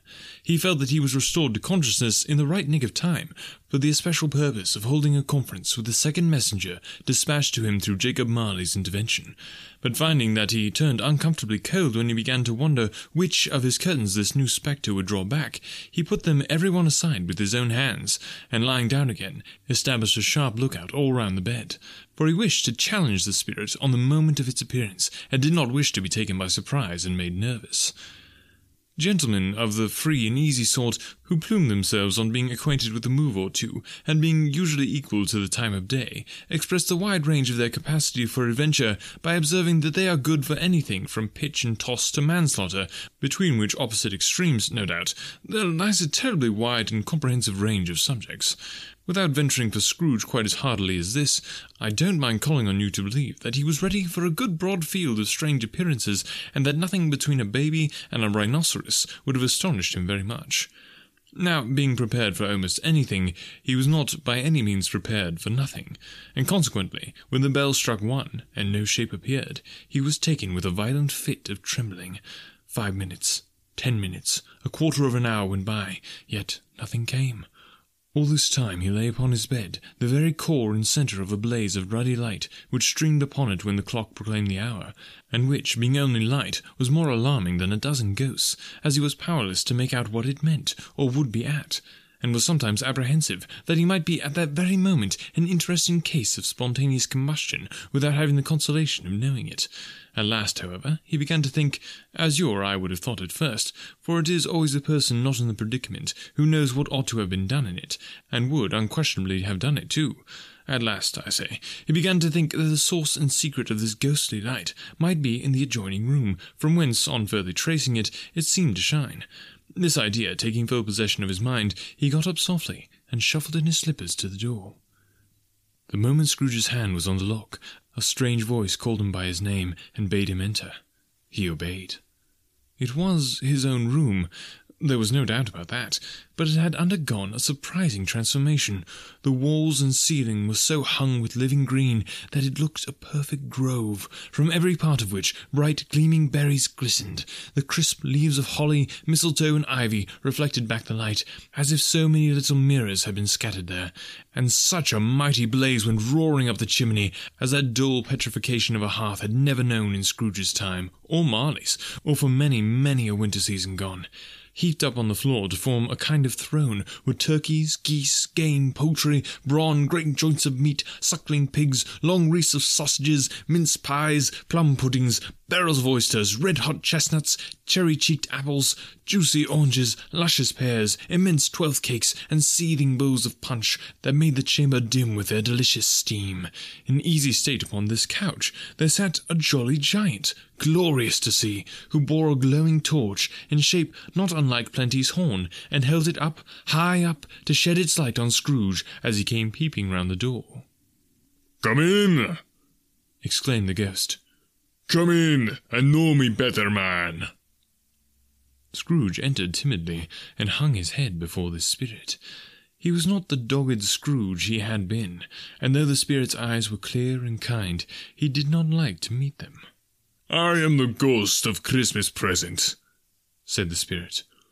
"Look upon me." Scrooge reverently did so. It was clothed in one simple green robe, or mantle, bordered with white fur. This garment hung so loosely on the figure that its capacious breast was bare, as if disdaining to be warded or concealed by any artifice. Its feet, observable beneath the ample folds of the garment, were also bare, and on its head it wore no other covering than a holly wreath, set here and there with shining icicles. Its dark brown curls were long and free as its genial face, its sparkling eyes, its open hand, its cheery voice, its unconstrained demeanour, and its joyful air. Girded round its middle was an antique scabbard, but no sword was in it, and the ancient sheath was eaten up with rust. "You have never seen the like of me before," exclaimed the spirit. "Never," Scrooge made answer to it. "I've never walked forth with younger members of my family, meaning, for I am very young, my elder brothers born in these last years," pursued the phantom. "I don't think I have," said Scrooge. "I'm afraid I have not. Have you many brothers, Spirit?" "More than 1,800, said the ghost. "A tremendous family to provide for," muttered Scrooge. The ghost of Christmas present rose. "Spirit," said Scrooge submissively, "conduct me where you will. I went forth last night on compulsion, and I learnt a lesson which is working now. Tonight, if you have aught to teach me, let me profit by it." "Touch my robe." Scrooge did as he was told, and held it fast. Holly, mistletoe, red berries, ivy, turkeys, geese, game, poultry, brawn, meat, pigs, sausages, oysters, pies, puddings, fruit, and punch, all vanished instantly. So did the room, the fire, the ruddy glow, the hour of night, and they stood in the city streets on Christmas morning, where, for the weather was severe, the people made a rough but brisk and not unpleasant kind of music in scraping the snow from the pavement in front of their dwellings and from the tops of their houses, whence it was mad delight to the boys to see it come plumping down into the road below and splitting into artificial little snowstorms. The house fronts looked black enough, and the windows blacker, contrasting with the smooth white sheet of snow upon the roofs, and with the dirtier snow upon the ground, which last deposit had been ploughed up in deep furrows by the heavy wheels of carts and wagons, furrows that crossed and recrossed each other hundreds of times where the great streets branched off, and made intricate channels, hard to trace in the thick yellow mud and icy water. The sky was gloomy, and the shortest streets were choked up with a dingy mist, half thawed, half frozen, whose heavier particles descended in a shower of sooty atoms, as if all the chimneys in Great Britain had, by one consent, caught fire and were blazing away to their dear hearts' content. There was nothing very cheerful in the climate or the town, and yet there was an air of cheerfulness abroad that the clearest summer air and brightest summer sun might have endeavoured to diffuse in vain. For the people who were shovelling away at the housetops were jovial and full of glee, calling out to one another from the parapets, and now and then exchanging a facetious snowball, better-natured missile far than many a wordy jest, laughing heartily if it went right, and not less heartily if it went wrong. The poulterer's shop was still half open, and the fruiterers were radiant in their glory. There were great round pot-bellied baskets of chestnuts, shaped like the waistcoats of jolly old gentlemen, lolling at the doors, and tumbling out into the street in their apoplectic opulence. There were ruddy, brown-faced, broad-girthed Spanish onions, shining in the fatness of their growth like Spanish friars, and winking from their shelves in wanton slyness at the girls as they went by, and glanced demurely at their hung-up mistletoe. There were pears and apples, clustered high in blooming pyramids. There were bunches of grapes, made, in shopkeepers' benevolence, to dangle from conspicuous hooks, that people's mouths might water gratis as they passed. There were piles of filberts, mossy and brown, recalling, in their fragrance, ancient walks among the woods, and pleasant shufflings ankle-deep through withered leaves. There were Norfolk biffins, squat and swarthy, setting off the yellow of the oranges and lemons, and, in the great compactness of their juicy persons, urgently entreating and beseeching to be carried home in paper bags and eaten after dinner. The very gold and silver fish, set forth among these choice fruits in a bowl, though members of a dull and stagnant-blooded race, appeared to know that there was something going on, and, to a fish, went gasping round and round their little world in slow and passionless excitement. The grocers, oh, the grocers, nearly closed, with perhaps 2 shutters down or 1, through those gaps such glimpses. It was not alone that the scales descending on the counter made a merry sound, or that the twine and rollers parted company so briskly, or that the canisters were rattled up and down like juggling tricks, or even that the blended scents of tea and coffee were so grateful to the nose, or even that the raisins were so plentiful and rare, the almonds so extremely white, the sticks of cinnamon so long and straight, the other spices so delicious, the candied fruits so caked and spotted with molten sugar as to make the coldest lookers-on feel faint and subsequently bilious.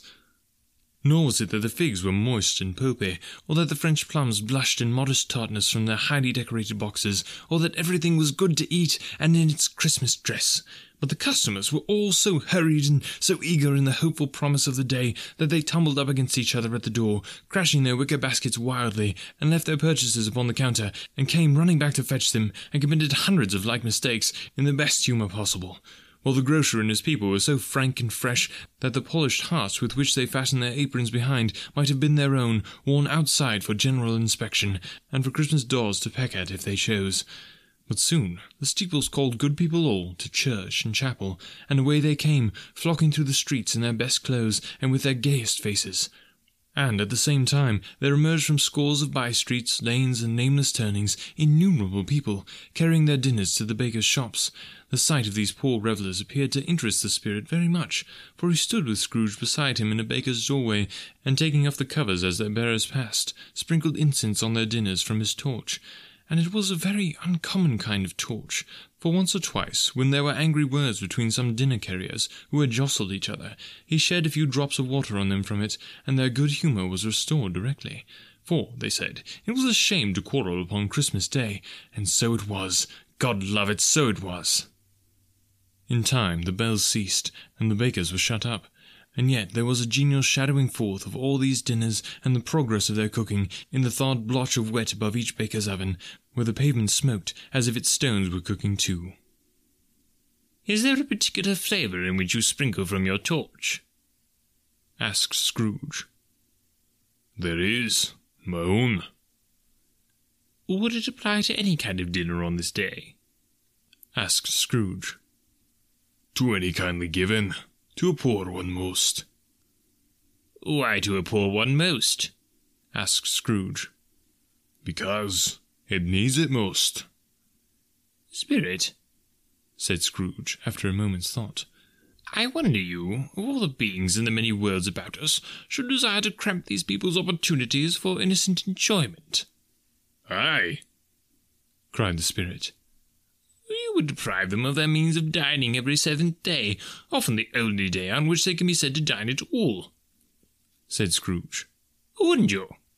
"Aye," cried the spirit. "You seek to close these places on the 7th day," said Scrooge. "and it comes to the same thing." "I seek!" exclaimed the spirit. "Forgive me if I am wrong. It has been done in your name, or at least in that of your family," said Scrooge. "There are some upon this earth of yours," returned the spirit, "who lay claim to know us, and who do their deeds of passion, pride, ill will, hatred, envy, bigotry, and selfishness in our name, who are as strange to us and all our kith and kin as if they had never lived. Remember that, and charge their doings on themselves, not us." Scrooge promised that he would, and they went on, invisible as they had been before, into the suburbs of the town. It was a remarkable quality of the ghost, which Scrooge had observed at the baker's, that notwithstanding his gigantic size, he could accommodate himself to any place with ease, and that he stood beneath a low roof quite as gracefully and like a supernatural creature as it was possible he could have done in any lofty hall. And perhaps it was the pleasure the good spirit had in showing off this power of his, or else it was his own kind, generous, hearty nature, and his sympathy with all poor men, that led him straight to Scrooge's clerks. For there he went, and took Scrooge with him, holding to his robe, and on the threshold of the door the spirit smiled, and stopped to bless Bob Cratchit's dwelling with the sprinkling of his torch. Think of that! Bob had but 15 bob a week himself. He pocketed on Saturdays but 15 copies of his Christian name, and yet the ghost of Christmas present blessed his 4-roomed house. Then up rose Mrs. Cratchit, Cratchit's wife, dressed out but poorly in a twice-turned gown, but brave in ribbons, which are cheap and make a goodly show for 6 pence, and she laid the cloth, assisted by Belinda Cratchit, second of her daughters, also brave in ribbons, while Master Peter Cratchit plunged a fork into the saucepan of potatoes, and, getting the corners of his monstrous shirt-collar, Bob's private property, conferred upon his son and heir in honour of the day.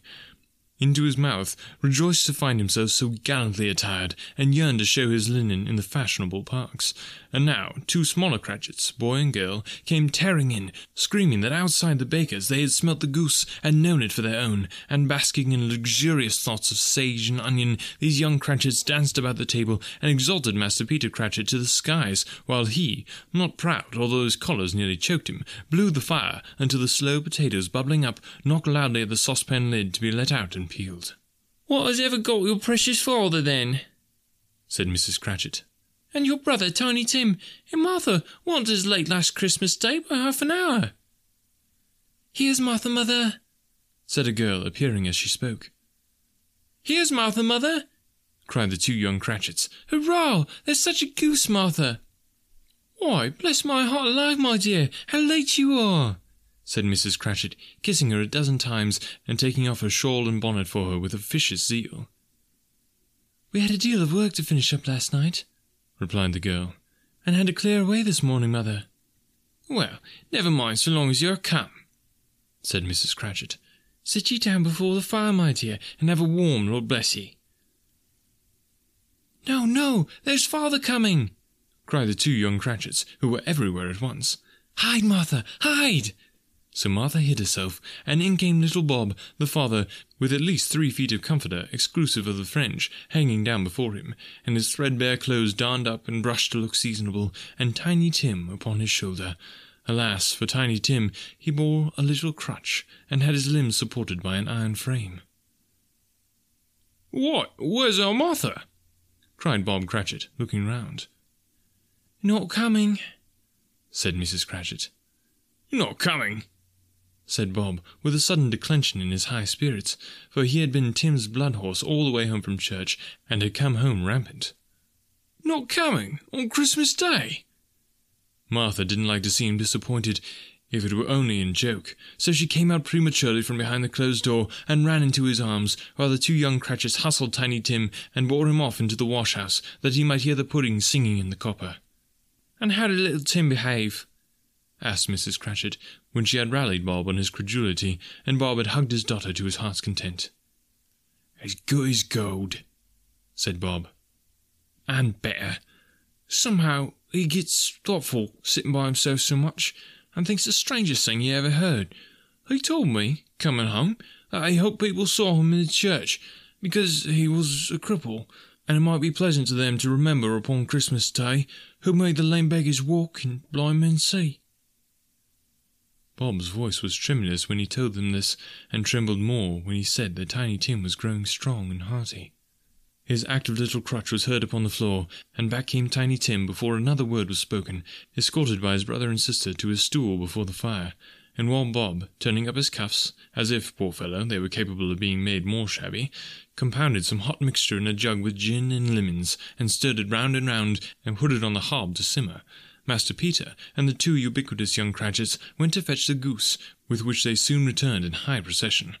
Such a bustle ensued that you might have thought a goose the rarest of all birds, a feathered phenomenon to which a black swan was a matter of course, and in truth it was something very like it in that house. Mrs. Cratchit made the gravy, ready beforehand in a little saucepan, hissing hot. Master Peter mashed the potatoes with incredible vigour. Miss Belinda sweetened up the apple sauce. Martha dusted the hot plates. Bob took Tiny Tim beside him in a tiny corner at the table. The 2 young Cratchits set chairs for everybody, not forgetting themselves, and mounting guard upon their posts, crammed spoons into their mouths, lest they should shriek for goose before their turn came to be helped. At last the dishes were set on, and grace was said. It was succeeded by a breathless pause, as Mrs. Cratchit, looking slowly all along the carving-knife, prepared to plunge it into the breast. But when she did, and when the long-expected gush of stuffing issued forth, one murmur of delight arose all round the board, and even Tiny Tim, excited by the 2 young Cratchits, beat on the table with the handle of his knife, and feebly cried, "Hurrah!" There never was such a goose. Bob said he didn't believe there ever was such a goose cooked. Its tenderness and flavour, size and cheapness were the themes of universal admiration. Eked out by applesauce and mashed potatoes, it was a sufficient dinner for the whole family. Indeed, as Mrs. Cratchit said with great delight, surveying one small atom of a bone upon the dish, they hadn't ate it all at last. Yet every one had had enough, and the youngest Cratchits in particular were steeped in sage and onion to their eyebrows. But now, the plates being changed by Miss Belinda, Mrs. Cratchit left the room alone, too nervous to bear witness, to take the pudding up and bring it in. Suppose it should not be done enough? Suppose it should break in turning out? Suppose somebody should have gotten over the wall of the backyard and stolen it while they were merry with the goose? A supposition at which the two young Cratchits became livid. All sorts of horrors were supposed. Lo! A great deal of steam! The pudding was out of the copper, a smell like a washing day. That was the cloth, a smell like an eating-house, and a pastry cook's next door to each other, with a laundress's next door to that. That was the pudding. In half a minute, Mrs. Cratchit entered, flushed but smiling proudly, with the pudding, like a speckled cannon-ball, so hard and firm, blazing in half a quartern of ignited brandy, and bedighted with Christmas holly stuck into the top. Oh, what a wonderful pudding!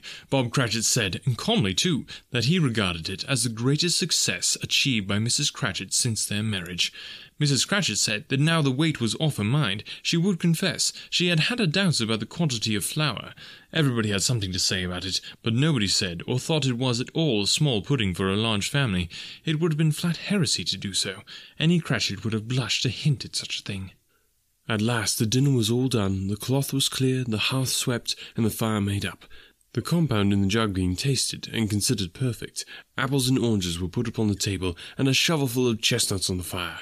Then all the Cratchit family drew round the hearth, in what Bob Cratchit called a circle, meaning half a one, and at Bob Cratchit's elbow stood the family's display of glass, 2 tumblers and a custard cup without a handle.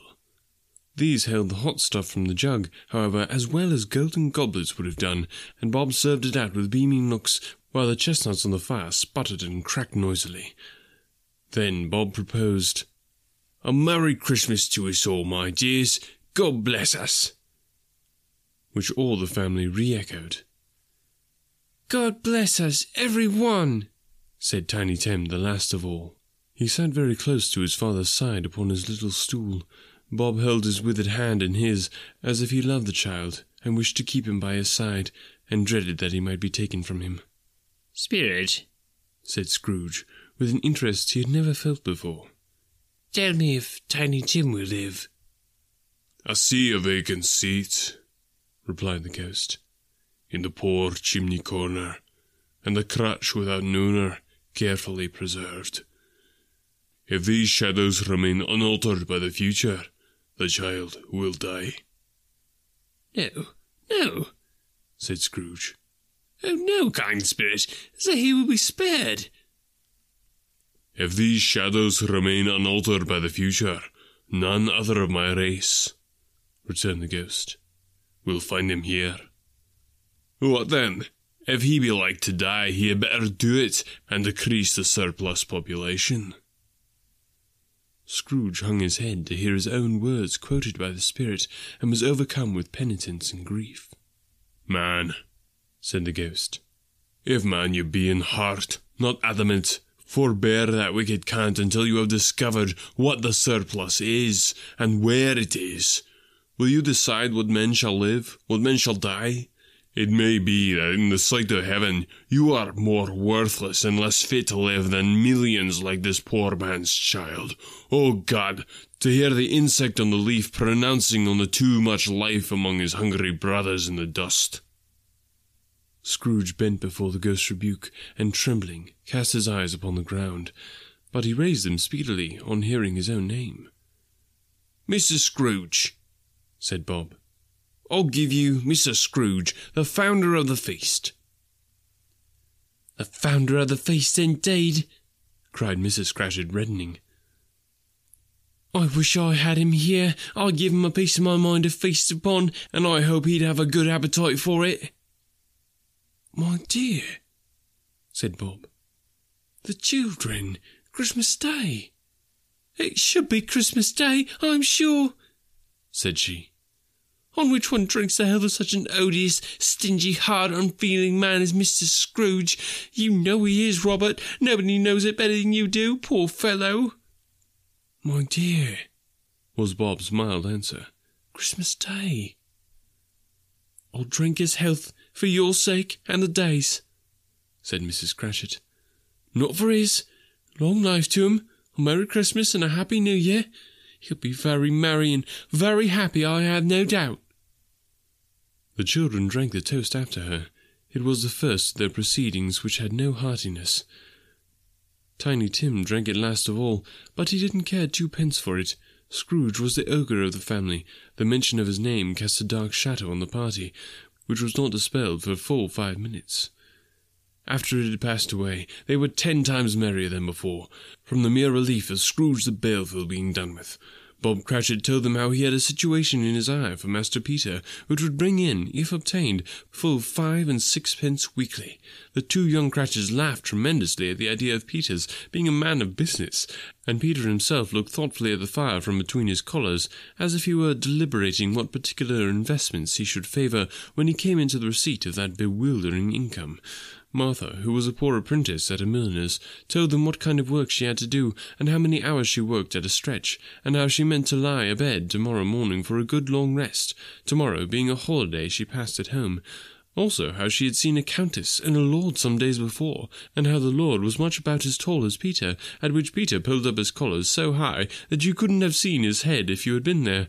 All this time the chestnuts in the jug went round, and by they had a song about a lost child travelling in the snow from Tiny Tim, who had a plaintive little voice, and sang it very well indeed. There was nothing of high mark in this. They were not a handsome family, they were not well dressed, their shoes were far from being waterproof, their clothes were scanty, and Peter might have known, and very likely did, the inside of a pawnbroker's. But they were happy, grateful, pleased with one another, and contented with the time, and when they faded, and looked happier yet in the bright sprinklings of the Spirit's torch at parting, Scrooge had his eye upon them, and especially on Tiny Tim, until the last. By this time it was getting dark, and snowing pretty heavily. As Scrooge and the Spirit went along the streets, the brightness of the roaring fires in kitchens, parlours, and all sorts of rooms was wonderful. Here the flickering of the blaze showed preparations for a cosy dinner, with hot plates baking through and through before the fire, and deep red curtains ready to be drawn to shut out cold and darkness. There all the children of the house were running out into the snow to meet their married sisters, brothers, cousins, uncles, aunts, and to be the first to greet them. Here again were shadows on the window blind of guests assembling, and there a group of handsome girls, all hooded and fur-booted, and all chattering at once, tripping lightly off to some near neighbour's house, where woe upon the single man who saw them enter, artful witches well they knew it, in a glow. But if you had judged from the numbers of people on their way to friendly gatherings, you might have thought that no one was at home to give them welcome when they got there, instead of every house expecting company, and piling up its fires half-chimney high. Blessings on it, how the ghost exulted, how it bared its breadth of breast, and opened its capacious palm, and floated on, outpouring with generous hand its bright and harmless mirth on everything within its reach. The very lamplighter, who ran on before, dotting the dusky streets with specks of light, and who was dressed to spend the evening somewhere, laughed out loudly as the Spirit passed, though little kenned the lamplighter that he had any company but Christmas. And now, without a word of warning from the ghost, they stood upon a bleak and desert moor, where monstrous masses of rude stone were cast about, as though it were the burial place of giants, and water spread itself wheresoever it listed, and would have done so, but for the frost that held it prisoner, and nothing grew but moss and furze and coarse rank grass. Down in the west, the setting sun had left a streak of fiery red, which glared upon the desolation for an instant, like a sullen eye, and frowning lower, lower yet, was lost in the thick gloom of darkest night. "What place is this?" asked Scrooge. "A place where miners live, who labour in the bowels of the earth," returned the Spirit. "But they know me. See." A light shone from the window of a hut, and swiftly they advanced towards it. Passing through the wall of mud and stone, they found a cheerful company assembled round a glowing fire, an old man and woman, with their children and their children's children, and another generation beyond that, all decked out gaily in their holiday attire. The old man, in a voice that seldom rose above the howling of the wind upon the barren waste, was singing them a Christmas song. It had been a very old song when he was a boy, and from time to time they all joined in the chorus. So surely as they raised their voices, the old man got quite blithe and loud, and so surely as they stopped, his vigour sank again. The Spirit did not tarry here, but bade Scrooge hold his robe, and passing on above the moor, sped, whither? Not to sea, To Scrooge's horror, looking back, he saw the last of the land, a frightful range of rocks behind them. His ears were deafened by the thundering of water, as it rolled and roared and raged among the dreadful caverns it had worn, and fiercely tried to undermine the earth. Built upon a dismal reef of sunken rocks, some league or so from shore, on which the waters chafed and dashed the wild year through, there stood a solitary lighthouse. Great heaps of seaweed clung to its base, and storm-birds, born of the wind one might suppose, as seaweed of the water, rose and fell about it like the waves they skimmed. But even here, 2 men who watched the light had made a fire that through the loophole in the thick stone wall shed out a ray of brightness on the awful sea. Joining their horny hands above the rough table at which they sat, they wished each other Merry Christmas in their can of grog, and one of them, the elder too, with his face all damaged and scarred with hard weather, as the figurehead of an old ship might be, struck up a sturdy song that was like a gale in itself. Again the ghost sped on, above the black and heaving sea, on and on, until, being far away, as he told Scrooge, from any shore, they lighted on a ship. They stood beside the helmsman at the wheel, the lookout in the bow, and the officers who had the watch, dark, ghostly figures in their several stations, but every man among them hummed a Christmas tune, or had a Christmas thought, or spoke below his breath to his companion of some bygone Christmas day, with homeward hopes belonging to it. And every man on board, waking or sleeping, good or bad, had a kinder word for another on that day than on any day in the year, and had shared to some extent in its festivities, and had remembered those he cared for at a distance, and had known that they delighted to remember him. It was a great surprise to Scrooge, while listening to the moaning of the wind, and thinking what a solemn thing it was to move on through the lonely darkness over the unknown abyss, whose depths were secrets as profound as death. It was a great surprise to Scrooge, while thus engaged, to hear a hearty laugh. It was a much greater surprise to Scrooge to recognize it as his own nephew's, and to find himself in a bright, dry, gleaming room, with the Spirit standing smiling by his side, and looking at that same nephew with approving affability. "Ha ha ha!" laughed Scrooge's nephew. "Ha ha ha!" If you should happen, by any unlikely chance, to know a man more blessed in a laugh than Scrooge's nephew, all I can say is, I should like to know him too. Introduce him to me, and I'll cultivate his acquaintance. It is a fair, even-handed, noble adjustment of things, that while there is infection in disease and sorrow, there is nothing in the world so irresistibly contagious as laughter and good humour. When Scrooge's nephew laughed in his way, holding his sides, rolling his head, and twisting his face into the most extravagant contortions, Scrooge's niece, by marriage, laughed as heartily as he, and their assembled friends, being not a bit behindhand, roared out lustily. "Ha ha ha ha ha! He said that Christmas was a humbug, as I live!" cried Scrooge's nephew. "He believed it too." "More shame for him, Fred," says Scrooge's niece indignantly. Bless those women, they never do anything by halves, they are always in earnest. She was very pretty, exceedingly pretty, with a dimpled, surprised-looking capital face, a ripe little mouth that seemed made to be kissed, as no doubt it was, all kinds of good little dots about her chin that melted into one another when she laughed, and the sunniest pair of eyes you ever saw in any little creature's head, although she was what you would have called provoking, you know, but satisfactory too, oh, perfectly satisfactory. "He's a comical old fellow," said Scrooge's nephew.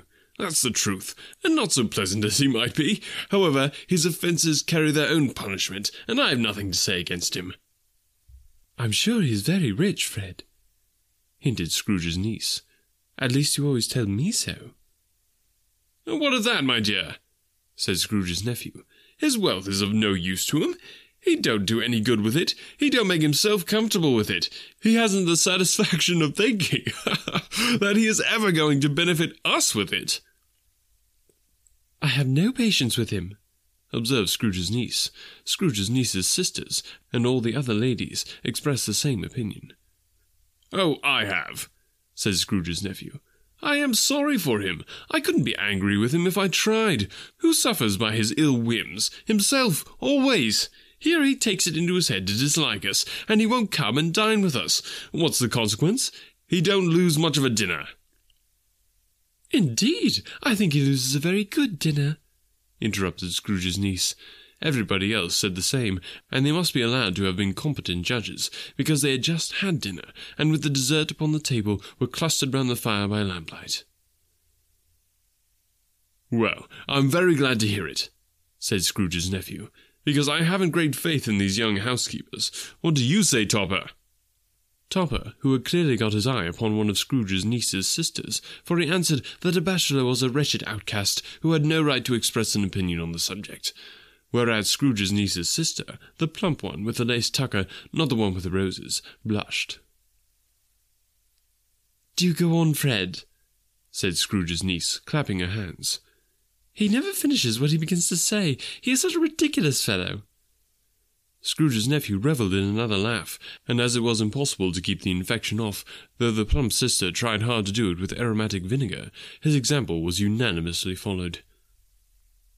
"I was going to say," said Scrooge's nephew, "that the consequence of his taking a dislike to us, and not making merry with us, is, as I think, that he loses some pleasant moments which could do him no harm. I am sure he loses pleasanter companions than he can find in his own thoughts, either in his mouldy old office or his dusty chambers. I mean to give him the same chance every year, whether he likes it or not, for I pity him. He may rail at Christmas till he dies, but he can't help thinking better of it. I defy him, if he finds me going there in good temper, year after year, saying, 'Uncle Scrooge, how are you?'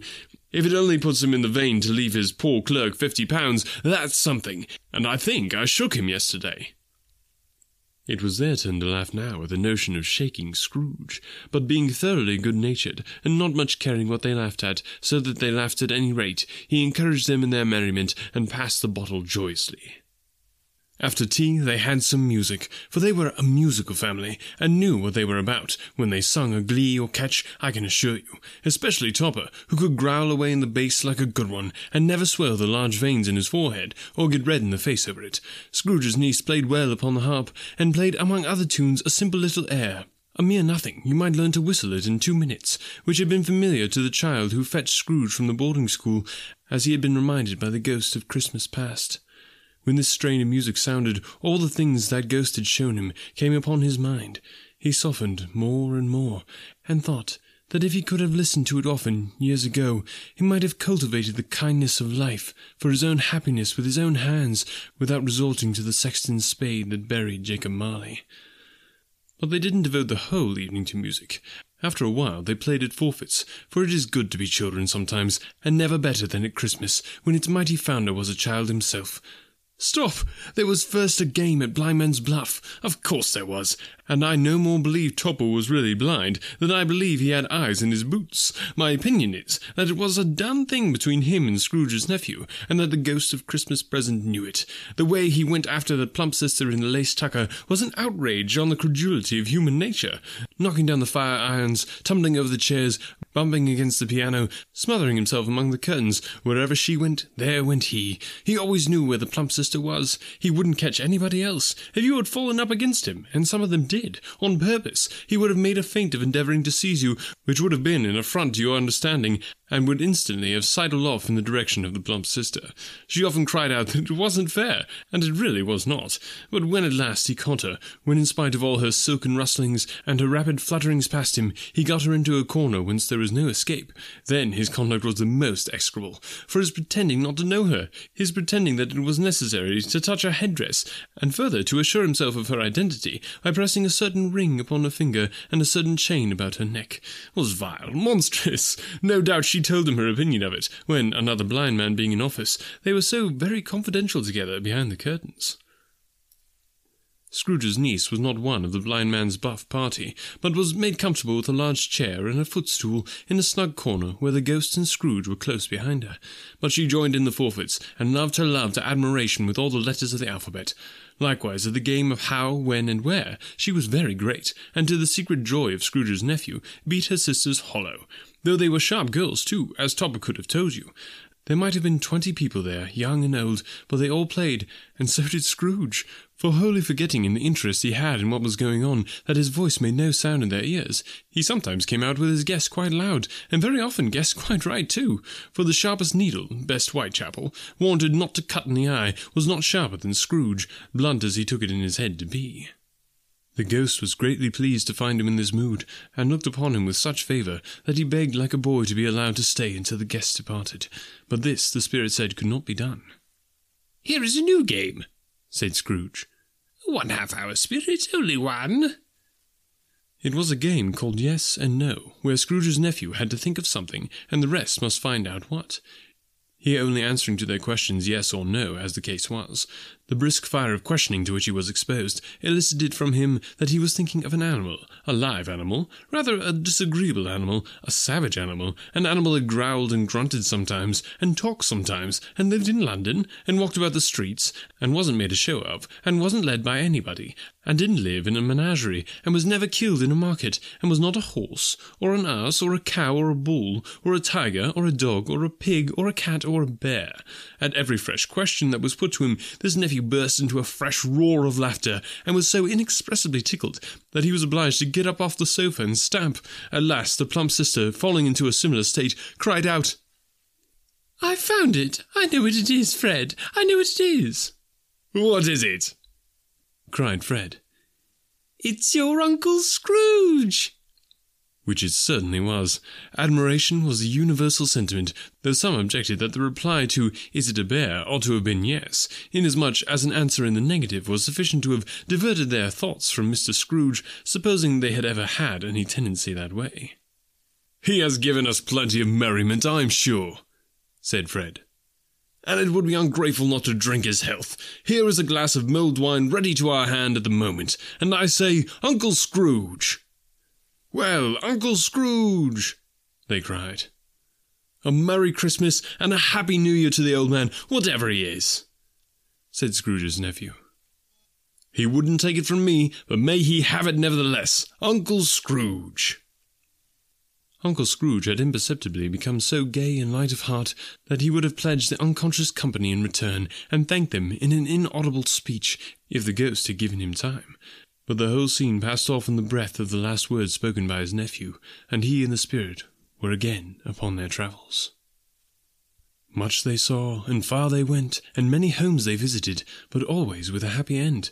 The spirits stood beside sick beds, and they were cheerful, on foreign lands, and they were close at home, by struggling men, and they were patient in their greater hope, by poverty, and it was rich, in almshouse, hospital, and jail, in misery's every refuge, where vain man in his little brief authority had not made fast the door, and barred the spirit out, he left his blessing, and taught Scrooge his precepts.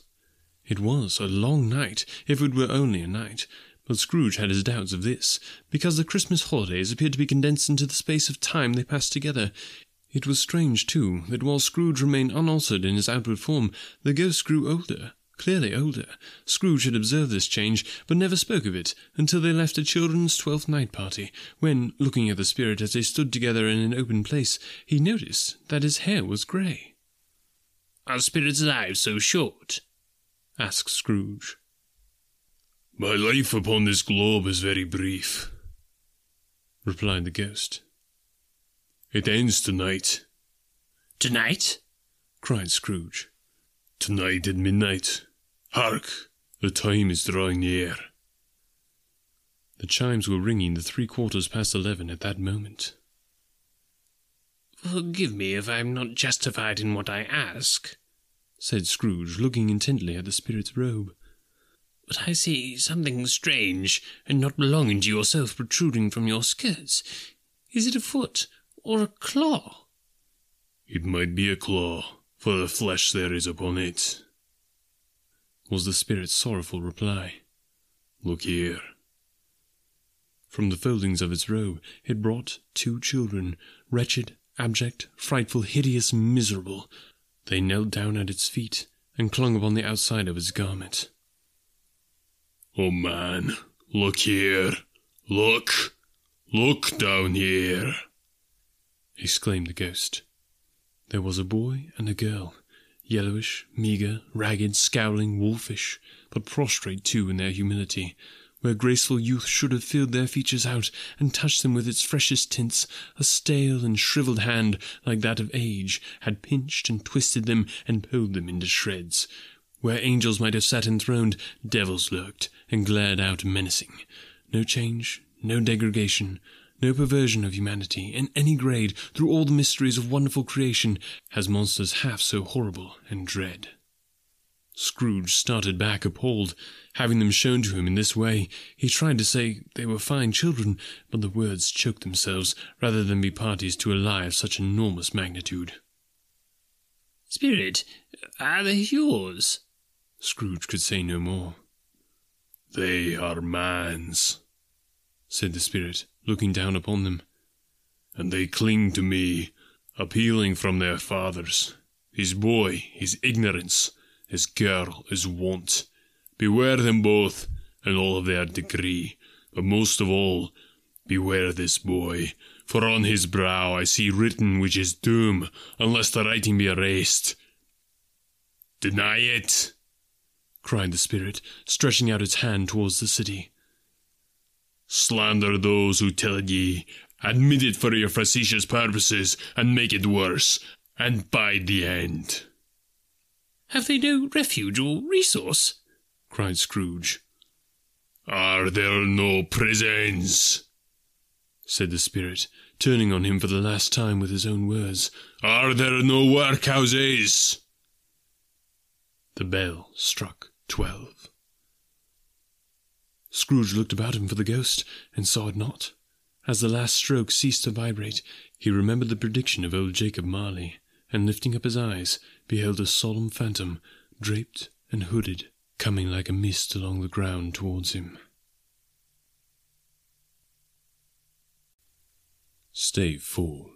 The Last of the Spirits. The phantom slowly, gravely, silently approached. When it came near him, Scrooge bent down upon his knee, for in the very air through which this spirit moved, it seemed to scatter gloom and mystery. It was shrouded in a deep black garment, which concealed its head, its face, its form, and left nothing of it visible save one outstretched hand. But for this, it would have been difficult to detach its figure from the night, and separate it from the darkness by which it was surrounded. He felt that it was tall and stately when it came beside him, and that its mysterious presence filled him with a solemn dread. He knew no more, for the spirit neither spoke nor moved. "I am in the presence of the ghost of Christmas yet to come," said Scrooge. The spirit answered not, but pointed onward with its hand. "You are about to show me shadows of things that have not happened, but will happen in the time before us," Scrooge pursued. "Is that so, spirit?" The upper portion of the garment was contracted for an instant in its folds, as if the spirit had inclined its head. That was the only answer he received. Although well used to ghostly company by this time, Scrooge feared the silent shape so much that his legs trembled beneath him, and he found that he could hardly stand when he prepared to follow it.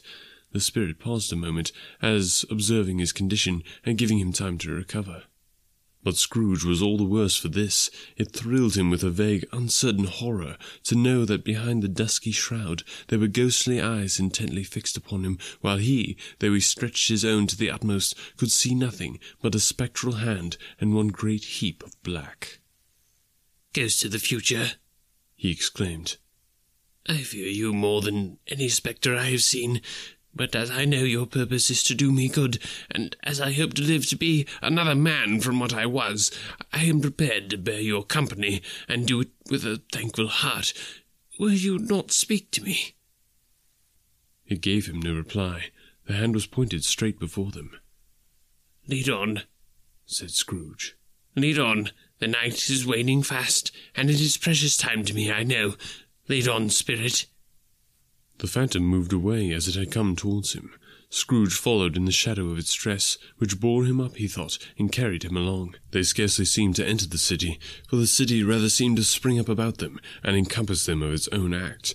But there they were, in the heart of it, on change amongst the merchants, who hurried up and down, and chinked the money in their pockets, and conversed in groups, and looked at their watches, and trifled thoughtfully with their great gold seals, and so forth, as Scrooge had seen them often.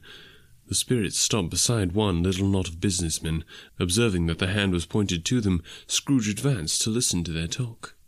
"No," said a great fat man with a monstrous chin. "I don't know much about it either way. I only know he's dead." When did he die? Inquired another. Last night, I believe. Why, what was the matter with him? Asked a third, taking a vast quantity of snuff out of a very large snuff-box. I thought he'd never die. God knows, said the first with a yawn. What has he done with his money? Asked a red-faced gentleman with the pendulous excretions on the end of his nose that shook like the gills of a turkey-cock. I haven't heard, said the man with the large chin, yawning again. Left it to his company, perhaps. He hasn't left it to me, that's all I know. This pleasantry was received with a general laugh. It's very likely to be a very cheap funeral, said the same speaker. For upon my life, I don't know of anybody that'd go to it. Suppose we make up a party and volunteer. I don't mind going if a lunch is provided, observed the gentleman with the excretions on his nose. But I must be fed if I make one. Another laugh. Well, I'm the most disinterested among you after all, said the first speaker. For I never wear black gloves, and I never eat lunch. But I'll offer to go, if anybody else will. When I come to think of it, I'm not at all sure that I wasn't his most particular friend, but we used to stop and speak whenever we met. Bye-bye. Speakers and listeners strolled away and mixed with other groups. Scrooge knew the men, and looked towards the spirit for an explanation. The phantom glided on into a street. Its finger pointed to two persons meeting. Scrooge listened again, thinking that the explanation might lie here. He knew these men also, perfectly. They were men of business, very wealthy and of great importance. He had made a point always of standing well in their esteem, in a business point of view, that is, strictly in a business point of view. "How are you?" said one. "How are you?" returned the other. "Well," said the first. "Old Scratch has got his own at last, eh?" "So I am told," returned the second. "Cold, isn't it?" "Seasonable for Christmas time. You're not a skater, I suppose?" No. Something else to think of. Good morning." Not another word. That was their meeting, their conversation, and their parting. Scrooge was at first inclined to be surprised that the spirit should attach importance to conversations apparently so trivial, but feeling assured that they must have some hidden purpose, he set himself to consider what it was likely to be. They could scarcely be supposed to have any bearing on the death of Jacob, his old partner, for that was past, and this ghost province was the future. Nor could he think of any one immediately connected with himself to whom he could apply them. But nothing doubting that, to whomever they applied, they had some latent moral for his own improvement, he resolved to treasure up every word he heard, and everything he saw, and especially to observe the shadow of himself when it appeared, for he had an expectation that the conduct of his future self would give him the clue he missed, and would render the solution of these riddles easy. He looked about in that very place for his own image, but another man stood in his accustomed corner, and though the clock pointed to his usual time of day for being there, he saw no likeness of himself among the multitudes that poured in through the porch. It gave him little surprise, however, for he had been revolving in his mind a change of life, and thought and hoped he saw his newborn resolutions carried out in this. Quiet and dark beside him stood the phantom, with his outstretched hand. When he roused himself from his thoughtful quest, he fancied from the turn of the head and its situation in reference to himself, that the unseen eyes were looking at him keenly. It made him shudder and feel very cold. They left the busy scene, and went into an obscure part of town, where Scrooge had never penetrated before, although he recognized its situation and its bad repute. The ways were foul and narrow, the shops and houses wretched, the people half naked, drunken, slipshod, ugly. Alleys and archways, like so many cesspools, disgorged their offences of smell and dirt and life upon the strangling streets, and the whole quarter reeked with crime, with filth and misery. Far in this den of infamous resort there was a low-browed, beetling shop below a penthouse roof, where iron, old rags, bottles, bones, and greasy offal were brought. Upon the floor within were piled up heaps of rusty keys, nails, chains, hinges, files, scales, weights, and refuse iron of all kinds. Secrets that few would like to scrutinize were bred and hidden in the mountains of unseemly rags, masses of corrupted fat, and sepulchres of bones. Sitting in among the wares he dealt in, by a charcoal stove made of old bricks, was a grey-haired rascal, nearly 70 years of age, who had screened himself from the cold air without by a frowsy curtaining of miscellaneous tatters hung upon a line, and smoked his pipe in all the luxury of calm retirement. Scrooge and the phantom came into the presence of this man just as a woman with a heavy bundle slunk into the shop. But she had scarcely entered when another woman, similarly laden, came in too, and she was closely followed by a man in faded black, who was no less startled by the sight of them than they had been upon the recognition of each other. After a short period of blank astonishment, in which the old man with the pipe had joined them, they all three burst into a laugh. "Let the charwoman alone to be the first," cried she who had entered first. "Let the laundress alone to be the second, and let the undertaker's man alone to be the third. Look here, old Joe, here's a chance. If we haven't all three met here without meaning it." "You couldn't have met in a better place," said old Joe, removing his pipe from his mouth. "Come into the parlour. You were made free of it long ago, you know, and the other two ain't strangers. Stop till I shut the door of the shop. Oh, how it shrieks! There ain't such a rusty bit of metal in the place as its own hinges, I believe, and I'm sure there's no such old bones here as mine. We're all suitable to our calling, well matched. Come into the parlour, come into the parlour." The parlour was the space behind the screen of rags. The old man raked the fire together with an old stair-rod, and having trimmed his smoky lamp, for it was night, with the stem of his pipe, put it in his mouth again. While he did this, the woman who had already spoken threw her bundle on the floor, and sat down in a flaunting manner on a stool, crossing her elbows on her knees, and looking with a bold defiance at the other two. "What odds, Mrs. Dilber?" said the woman. "Every person has a right to take care of themselves. He always did." "That's true indeed," said the laundress. "No man more." "Why then, don't stand staring as if you were afraid, woman. Who's the wiser? We're not going to pick holes in each other's coats, I suppose." "No, indeed," said Mrs. Dilber and the man together. "We should hope not." "Very well, then," cried the woman. "That's enough. Who's the worse for the loss of a few things like these? Not a dead man, I suppose?" "No, indeed," said Mrs. Dilber, laughing.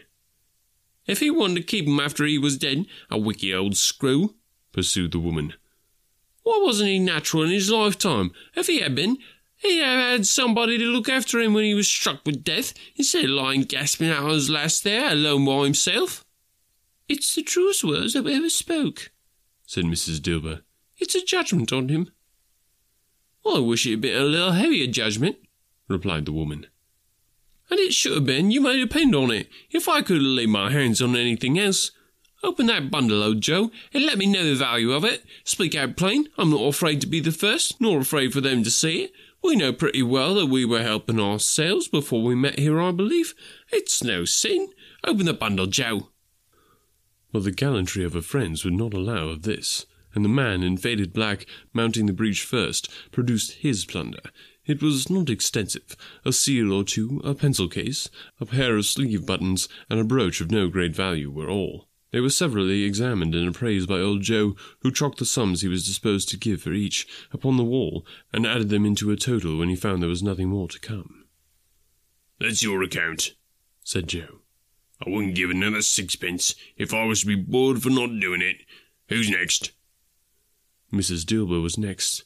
Sheets and towels, a little wearing apparel, 2 old-fashioned silver teaspoons, a pair of sugar tongs, and a few boots. Her account was stated on the wall in the same manner.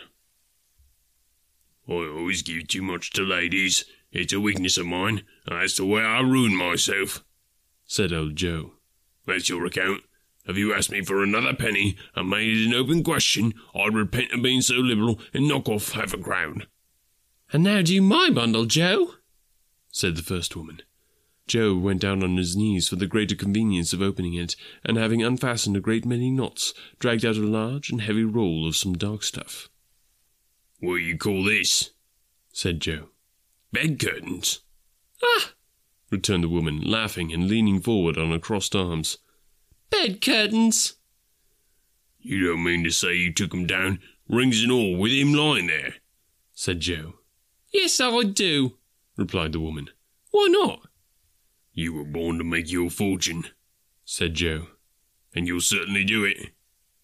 "I certainly shan't hold my hand when I can get anything in it by reaching out for the sake of such a man as he was. I promise you, Joe," returned the woman coolly. "Don't drop that oil upon the blankets now." "His blankets?" asked Joe. "Whose else do you think?" replied the woman. "He isn't likely to take cold without him, I dare say." "I hope he didn't die of anything catching, eh?" said old Joe, stopping in his work and looking up. "Don't you be afraid of that," returned the woman. "I ain't so fond of his company that I'd loiter about him for such things if he did. You may look through that shirt till your eyes ache, but you won't find a hole in it, nor a threadbare place. It's the best he had, and a fine one too. They'd have wasted it if it hadn't been for me." "What you call wasting of it?" asked old Joe. "Putting it on him to be buried in, to be sure," replied the woman with a laugh. "Somebody was fool enough to do it, but I took it off again. If calico ain't good enough for such a purpose, it isn't good enough for anything. It's quite as becoming to the body. He can't look uglier than he did in that one." Scrooge listened to this dialogue in horror. As they sat grouped about their spoil in the scanty light afforded by the old man's lamp, he viewed them with a detestation and disgust which could hardly have been greater, though they had been obscene demons marketing the corpse itself. "Ha ha!" laughed the same woman, when old Joe, producing a flannel bag with money in it, told out their several gains upon the ground. "This is the end of it, you see. He frightened everyone away from him when he was alive, to profit us when he was dead. "Spirit," said Scrooge, shuddering from head to foot. I see. The case of this unhappy man might be my own. My life tends that way now. Merciful heaven, what is this?" He recoiled in terror, for the scene had changed, and now he almost touched a bed, a bare, uncurtained bed, on which, beneath a ragged sheet, there lay something covered up, which, though it was dumb, announced itself in awful language.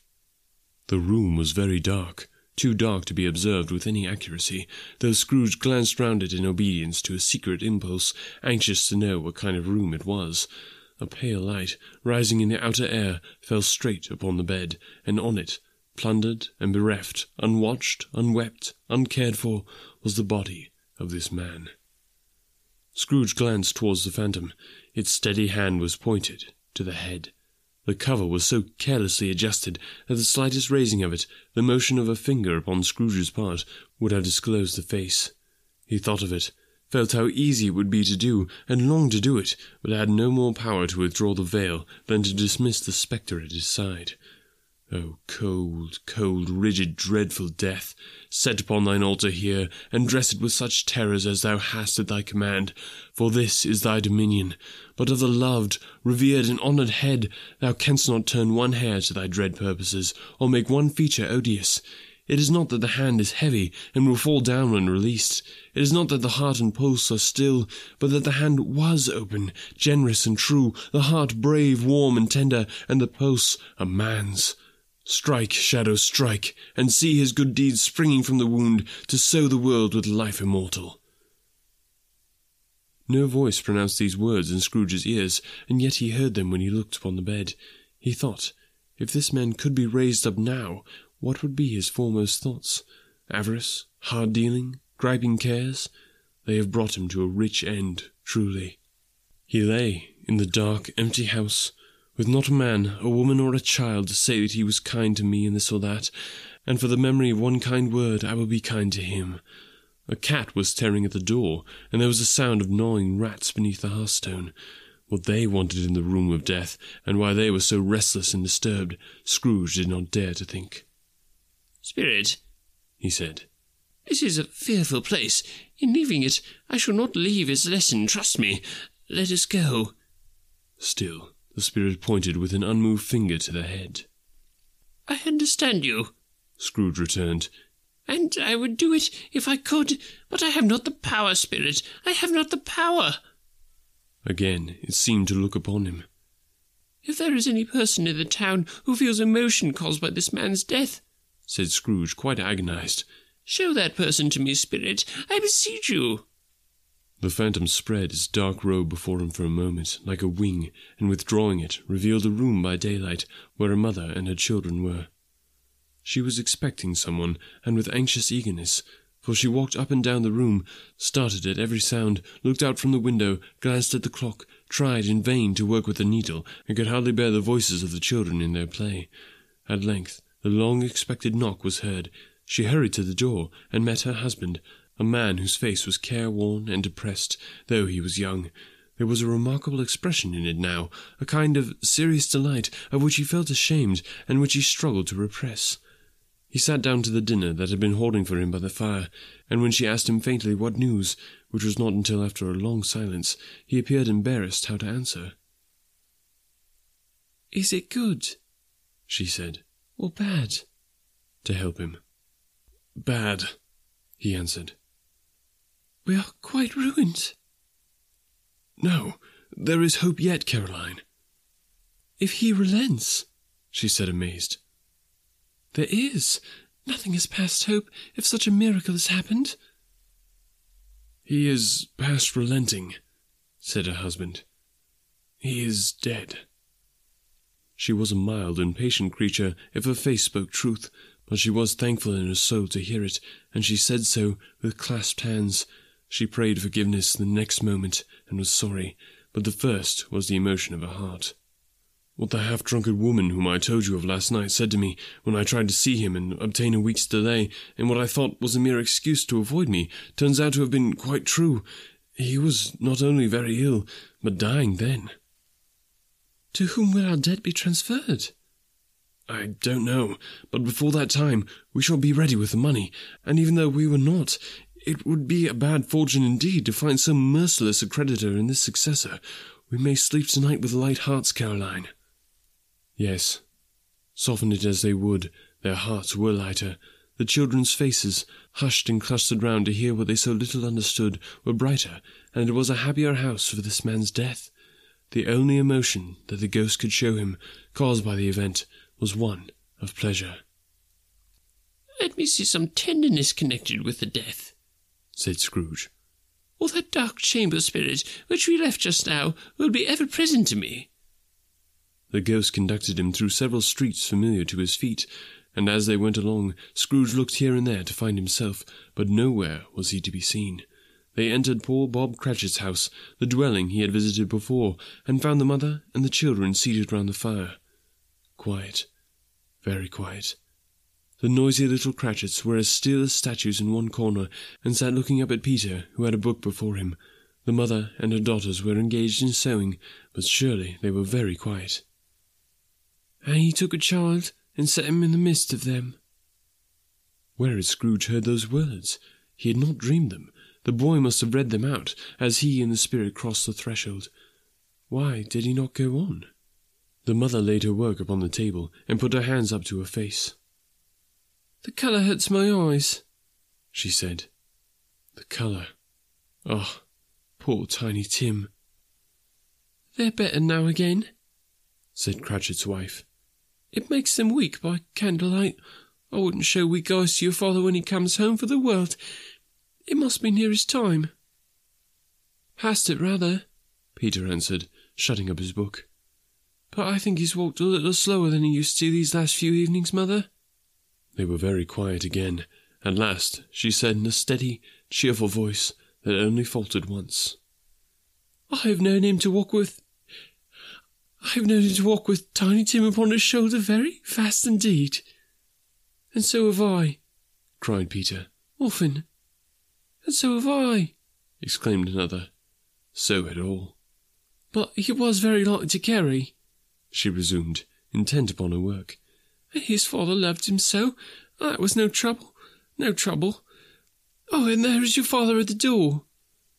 She hurried out to meet him, and little Bob, in his comforter, he had need of it, poor fellow, came in. His tea was ready for him on the hob, and they all tried who should help him to it the most. Then the two young Cratchits got upon his knees, and laid each child a little cheek against his face, as if they said, "Don't mind it, father, don't be grieved." Bob was very cheerful with them, and spoke pleasantly to all the family. He looked at the work upon the table, and praised the industry and speed of Mrs. Cratchit and the girls. They would be done long before Sunday, he said. "Sunday? You went today, then, Robert?" said his wife. "Yes, my dear," returned Bob. "I wish you could have gone.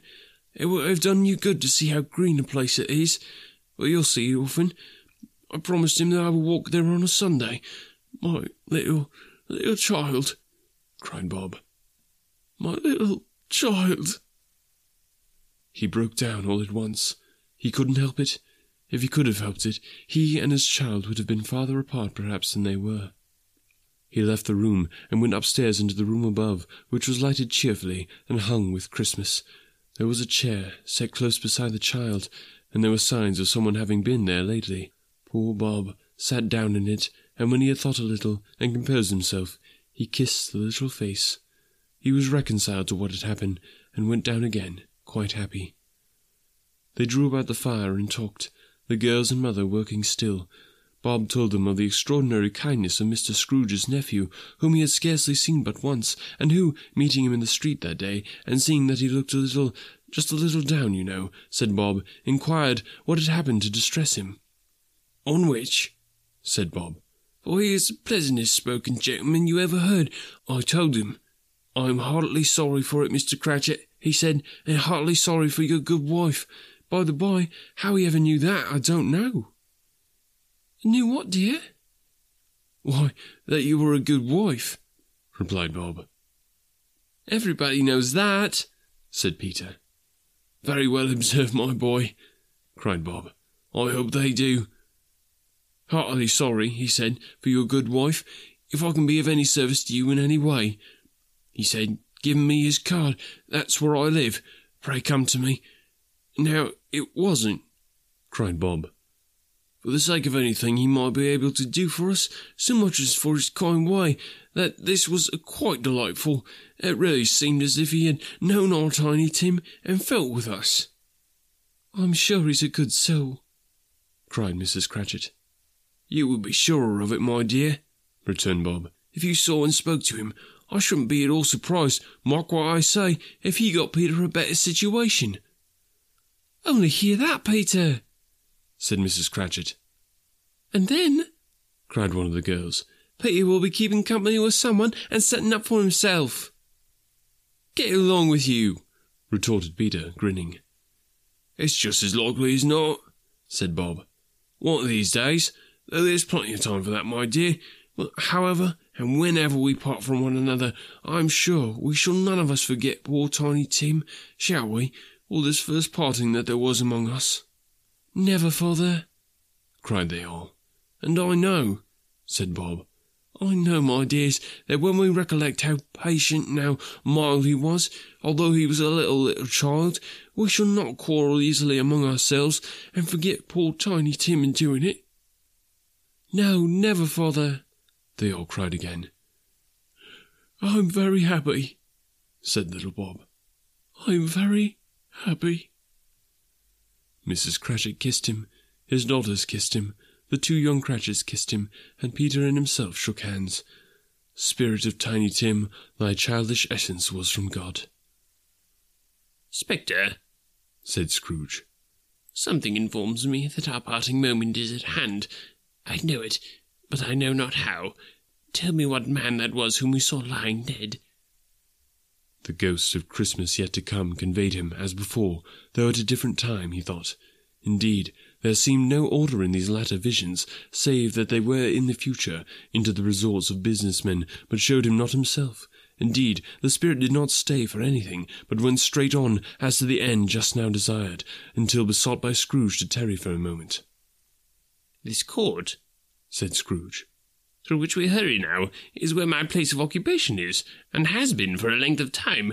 I see the house. Let me behold what I shall be in days to come." The spirit stopped. The hand was pointed elsewhere. "The house is yonder," Scrooge exclaimed. "Why do you point away?" The inexorable finger underwent no change. Scrooge hastened to the window of his office and looked in. It was an office still, but not his. The furniture was not the same, and the figure in the chair was not himself. The phantom pointed as before. He joined it once again, and wondering why and whither he had gone, accompanied it until they reached an iron gate. He paused to look round before entering. A churchyard. Here, then, the wretched man whose name he had now to learn lay underneath the ground. It was a worthy place, walled in by houses, overrun by grass and weeds, the growth of vegetation's death, not life, choked up with too much burying, fat with repleted appetite. A worthy place. The spirit stood among the graves and pointed down to 1. He advanced towards it, trembling. The phantom was exactly as it had been, but he dreaded that he saw new meaning in its solemn shape. "Before I draw near to that stone to which you point," said Scrooge, "answer me one question. Are these the shadows of things that will be, or are they shadows of things that may be only?" Still, the ghost pointed downward to the grave by which it stood. "Men's courses will foreshadow certain ends, to which, if persevered in, they must lead," said Scrooge. "But if the courses be departed from, the ends will change. Say it is thus with what you show me." The spirit was immovable as ever. Scrooge crept towards it, trembling as he went, and following the finger, read upon the stone of the neglected grave his own name, Ebenezer Scrooge. "Am I that man who lay upon the bed?" he cried, upon his knees. The finger pointed from the grave to him, and back again. "No, spirit! Oh, no, no!" The finger still was there. "Spirit!" he cried, tight clutching at his robe. "Hear me! I am not the man I was. I will not be the man I must have been, but for this intercourse. Why show me this, if I have past all hope?" For the first time, the hand appeared to shake. "Good spirit," he pursued, as down upon the ground he fell before it. "your nature intercedes for me, and pities me. Assure me that I yet may change these shadows you have shown me, by an altered life." The kind hand trembled. "I will roll a Christmas in my heart, and try to keep it all the year. I will live in the past, the present, and the future. The spirits of all three shall strive within me. I will not shut out the lessons that they teach. Oh, tell me that I may sponge away the writing on this stone." In his agony, he caught the spectral hand. It sought to free itself, but he was strong in his entreaty, and detained it. The spirit, stronger yet, repulsed him. Holding up his hands in a last prayer to have his fate reversed, he saw an alteration in the phantom's hood and dress. It shrunk, collapsed, and dwindled down into a bedpost. Stave 5. The end of it. Yes, and the bedpost was his own. The bed was his own. The room was his own. Best and happiest of all, the time before him was his own, to make amends in. "I will live in the past, the present, and the future," Scrooge repeated as he scrambled out of bed. "The spirits of all three shall strive within me. Oh, Jacob Marley, heaven and the Christmas time be praised for this. I say it on my knees, oh Jacob, on my knees." He was so fluttered and so glowing with his good intentions that his broken voice would scarcely answer to his call. He had been sobbing violently in his conflict with the spirit, and his face was wet with tears. "They are not torn down," cried Scrooge, folding one of his bed curtains in his arms. "They are not torn down, rings and all. They are here. I am here. The shadows of the things that would have been may be dispelled. They will be. I know they will." His hands were busy with his garments all this time, turning them inside out, putting them on upside down, tearing them, mislaying them, making them parties to every kind of extravagance. "I don't know what to do," cried Scrooge, laughing and crying in the same breath, and making a perfect lacoon of himself with his stockings. "I'm light as a feather. I'm happy as an angel. I'm as merry as a schoolboy. I'm as giddy as a drunken man. A Merry Christmas to everybody. A Happy New Year to all the world. Halloo here, hoop-halloo." He had frisked into the sitting-room, and was now standing there, perfectly winded. "There's the saucepan that the gruel was in," cried Scrooge, starting off again, and going round the fireplace. "There's the door by which the ghost of Jacob Marley entered. There's the corner where the ghost of Christmas present sat. There's the window where I saw the wandering spirits. It's all right. It's all true. It all happened. Ha ha ha!" Really, for a man who had been out of practice for so many years, it was a splendid laugh, a most illustrious laugh, the father of a long, long line of brilliant laughs. "I don't know what day of the month it is," said Scrooge. "I don't know how long I've been among the spirits. I don't know anything. I'm quite a baby. Never mind. I don't care. I'd rather be a baby. Halloo, whoop, halloo here." He was checked in his transports by the churches ringing out the lustiest peal he had ever heard.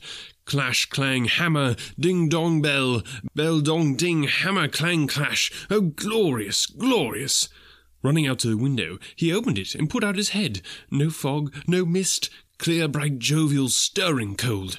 Cold, piping for the blood to dance to. Golden sunlight, heavenly sky, sweet, fresh air, merry bells. Oh, glorious, glorious! "What's today?" cried Scrooge, calling downward to a boy in Sunday clothes who perhaps had loitered in to look about him.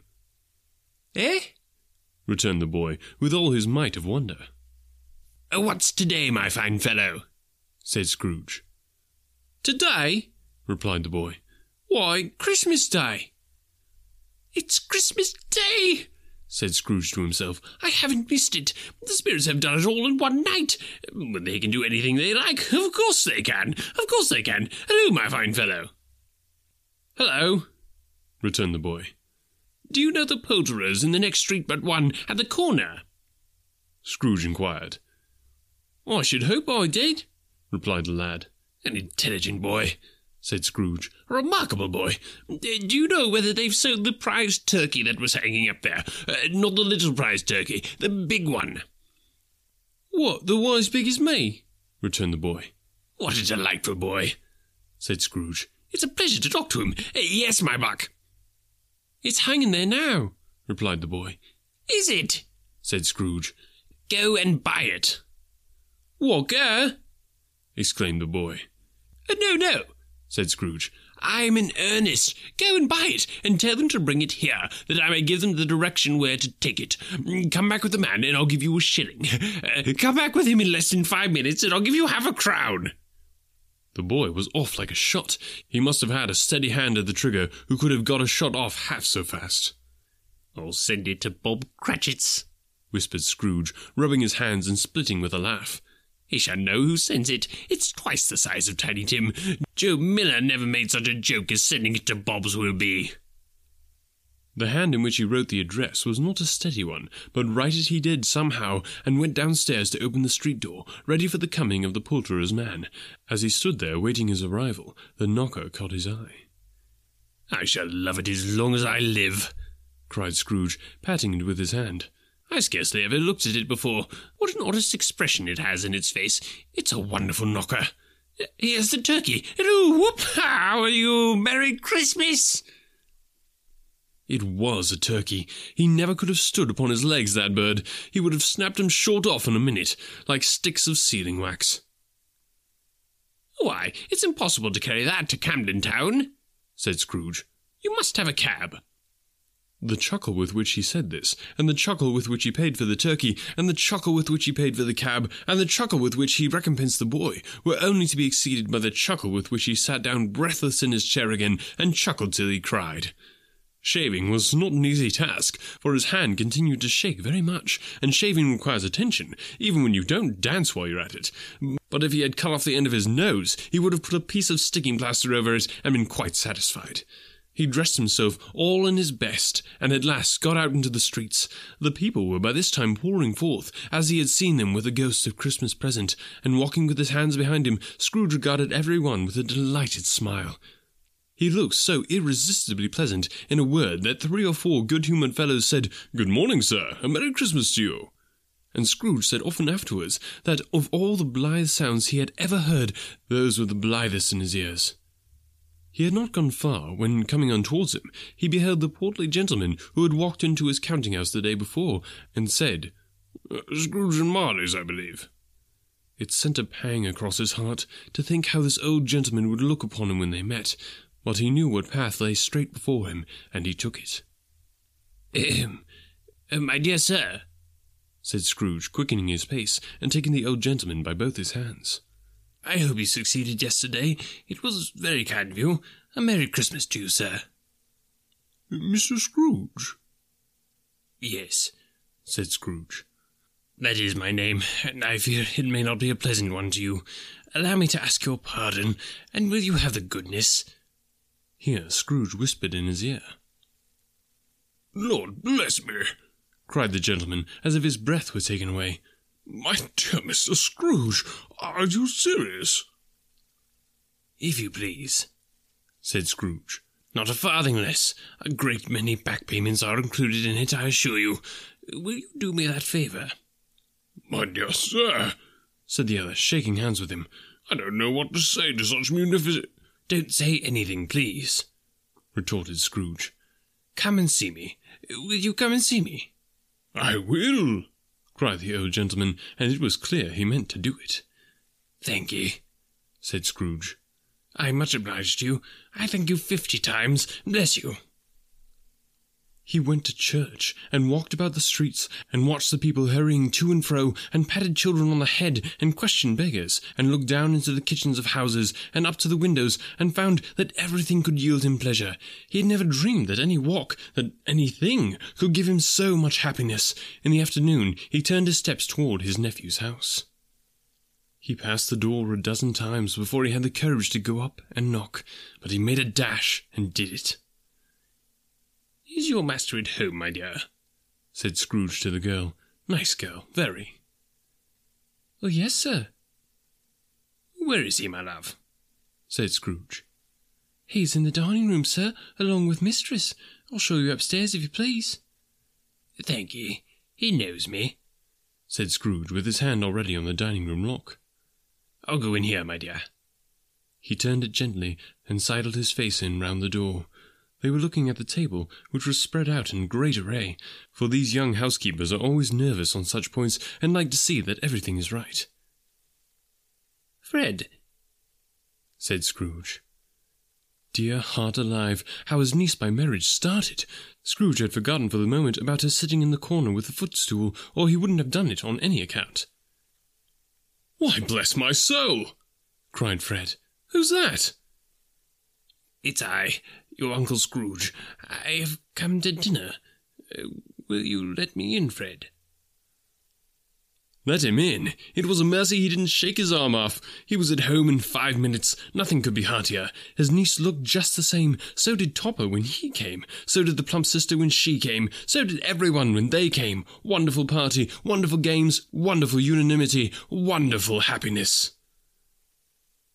But he was early at the office next morning. Oh, he was early there. If he could only be there first, and catch Bob Cratchit coming in late. That was the thing he had set his heart upon. And he did it. Yes, he did. The clock struck 9. No Bob. 1:15. No Bob. He was full 18 minutes and a half behind his time. Scrooge sat with his door wide open, that he might see him come into the tank. His hat was off before he opened the door, his comforter too. He was on his stool in a jiffy, driving away with his pen as if he were trying to overtake 9 o'clock. "Hello," growled Scrooge, in his accustomed voice, as near he could feign it. "What do you mean by coming here at this time of day?" "I'm very sorry, sir," said Bob. "I am behind in my time." "You are?" repeated Scrooge. "Yes, I think you are. Step this way, sir, if you please." "It's only once a year, sir," pleaded Bob, appearing from the tank. "It shall not be repeated.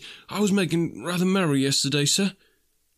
"Now, I'll tell you what, my friend," said Scrooge. "I'm not going to stand for this sort of thing any longer, and therefore—" he continued, leaping from his stool, and giving Bob such a dig in the waistcoat that he staggered back into the tank again. "And therefore, I'm about to raise your salary." Bob trembled, and got a little nearer to the ruler. He had a momentary idea of knocking Scrooge down with it, holding him, and calling to the people in the court for help and a straight waistcoat. "A Merry Christmas, Bob," said Scrooge, with an earnestness that could not be mistaken, as he clapped him on the back.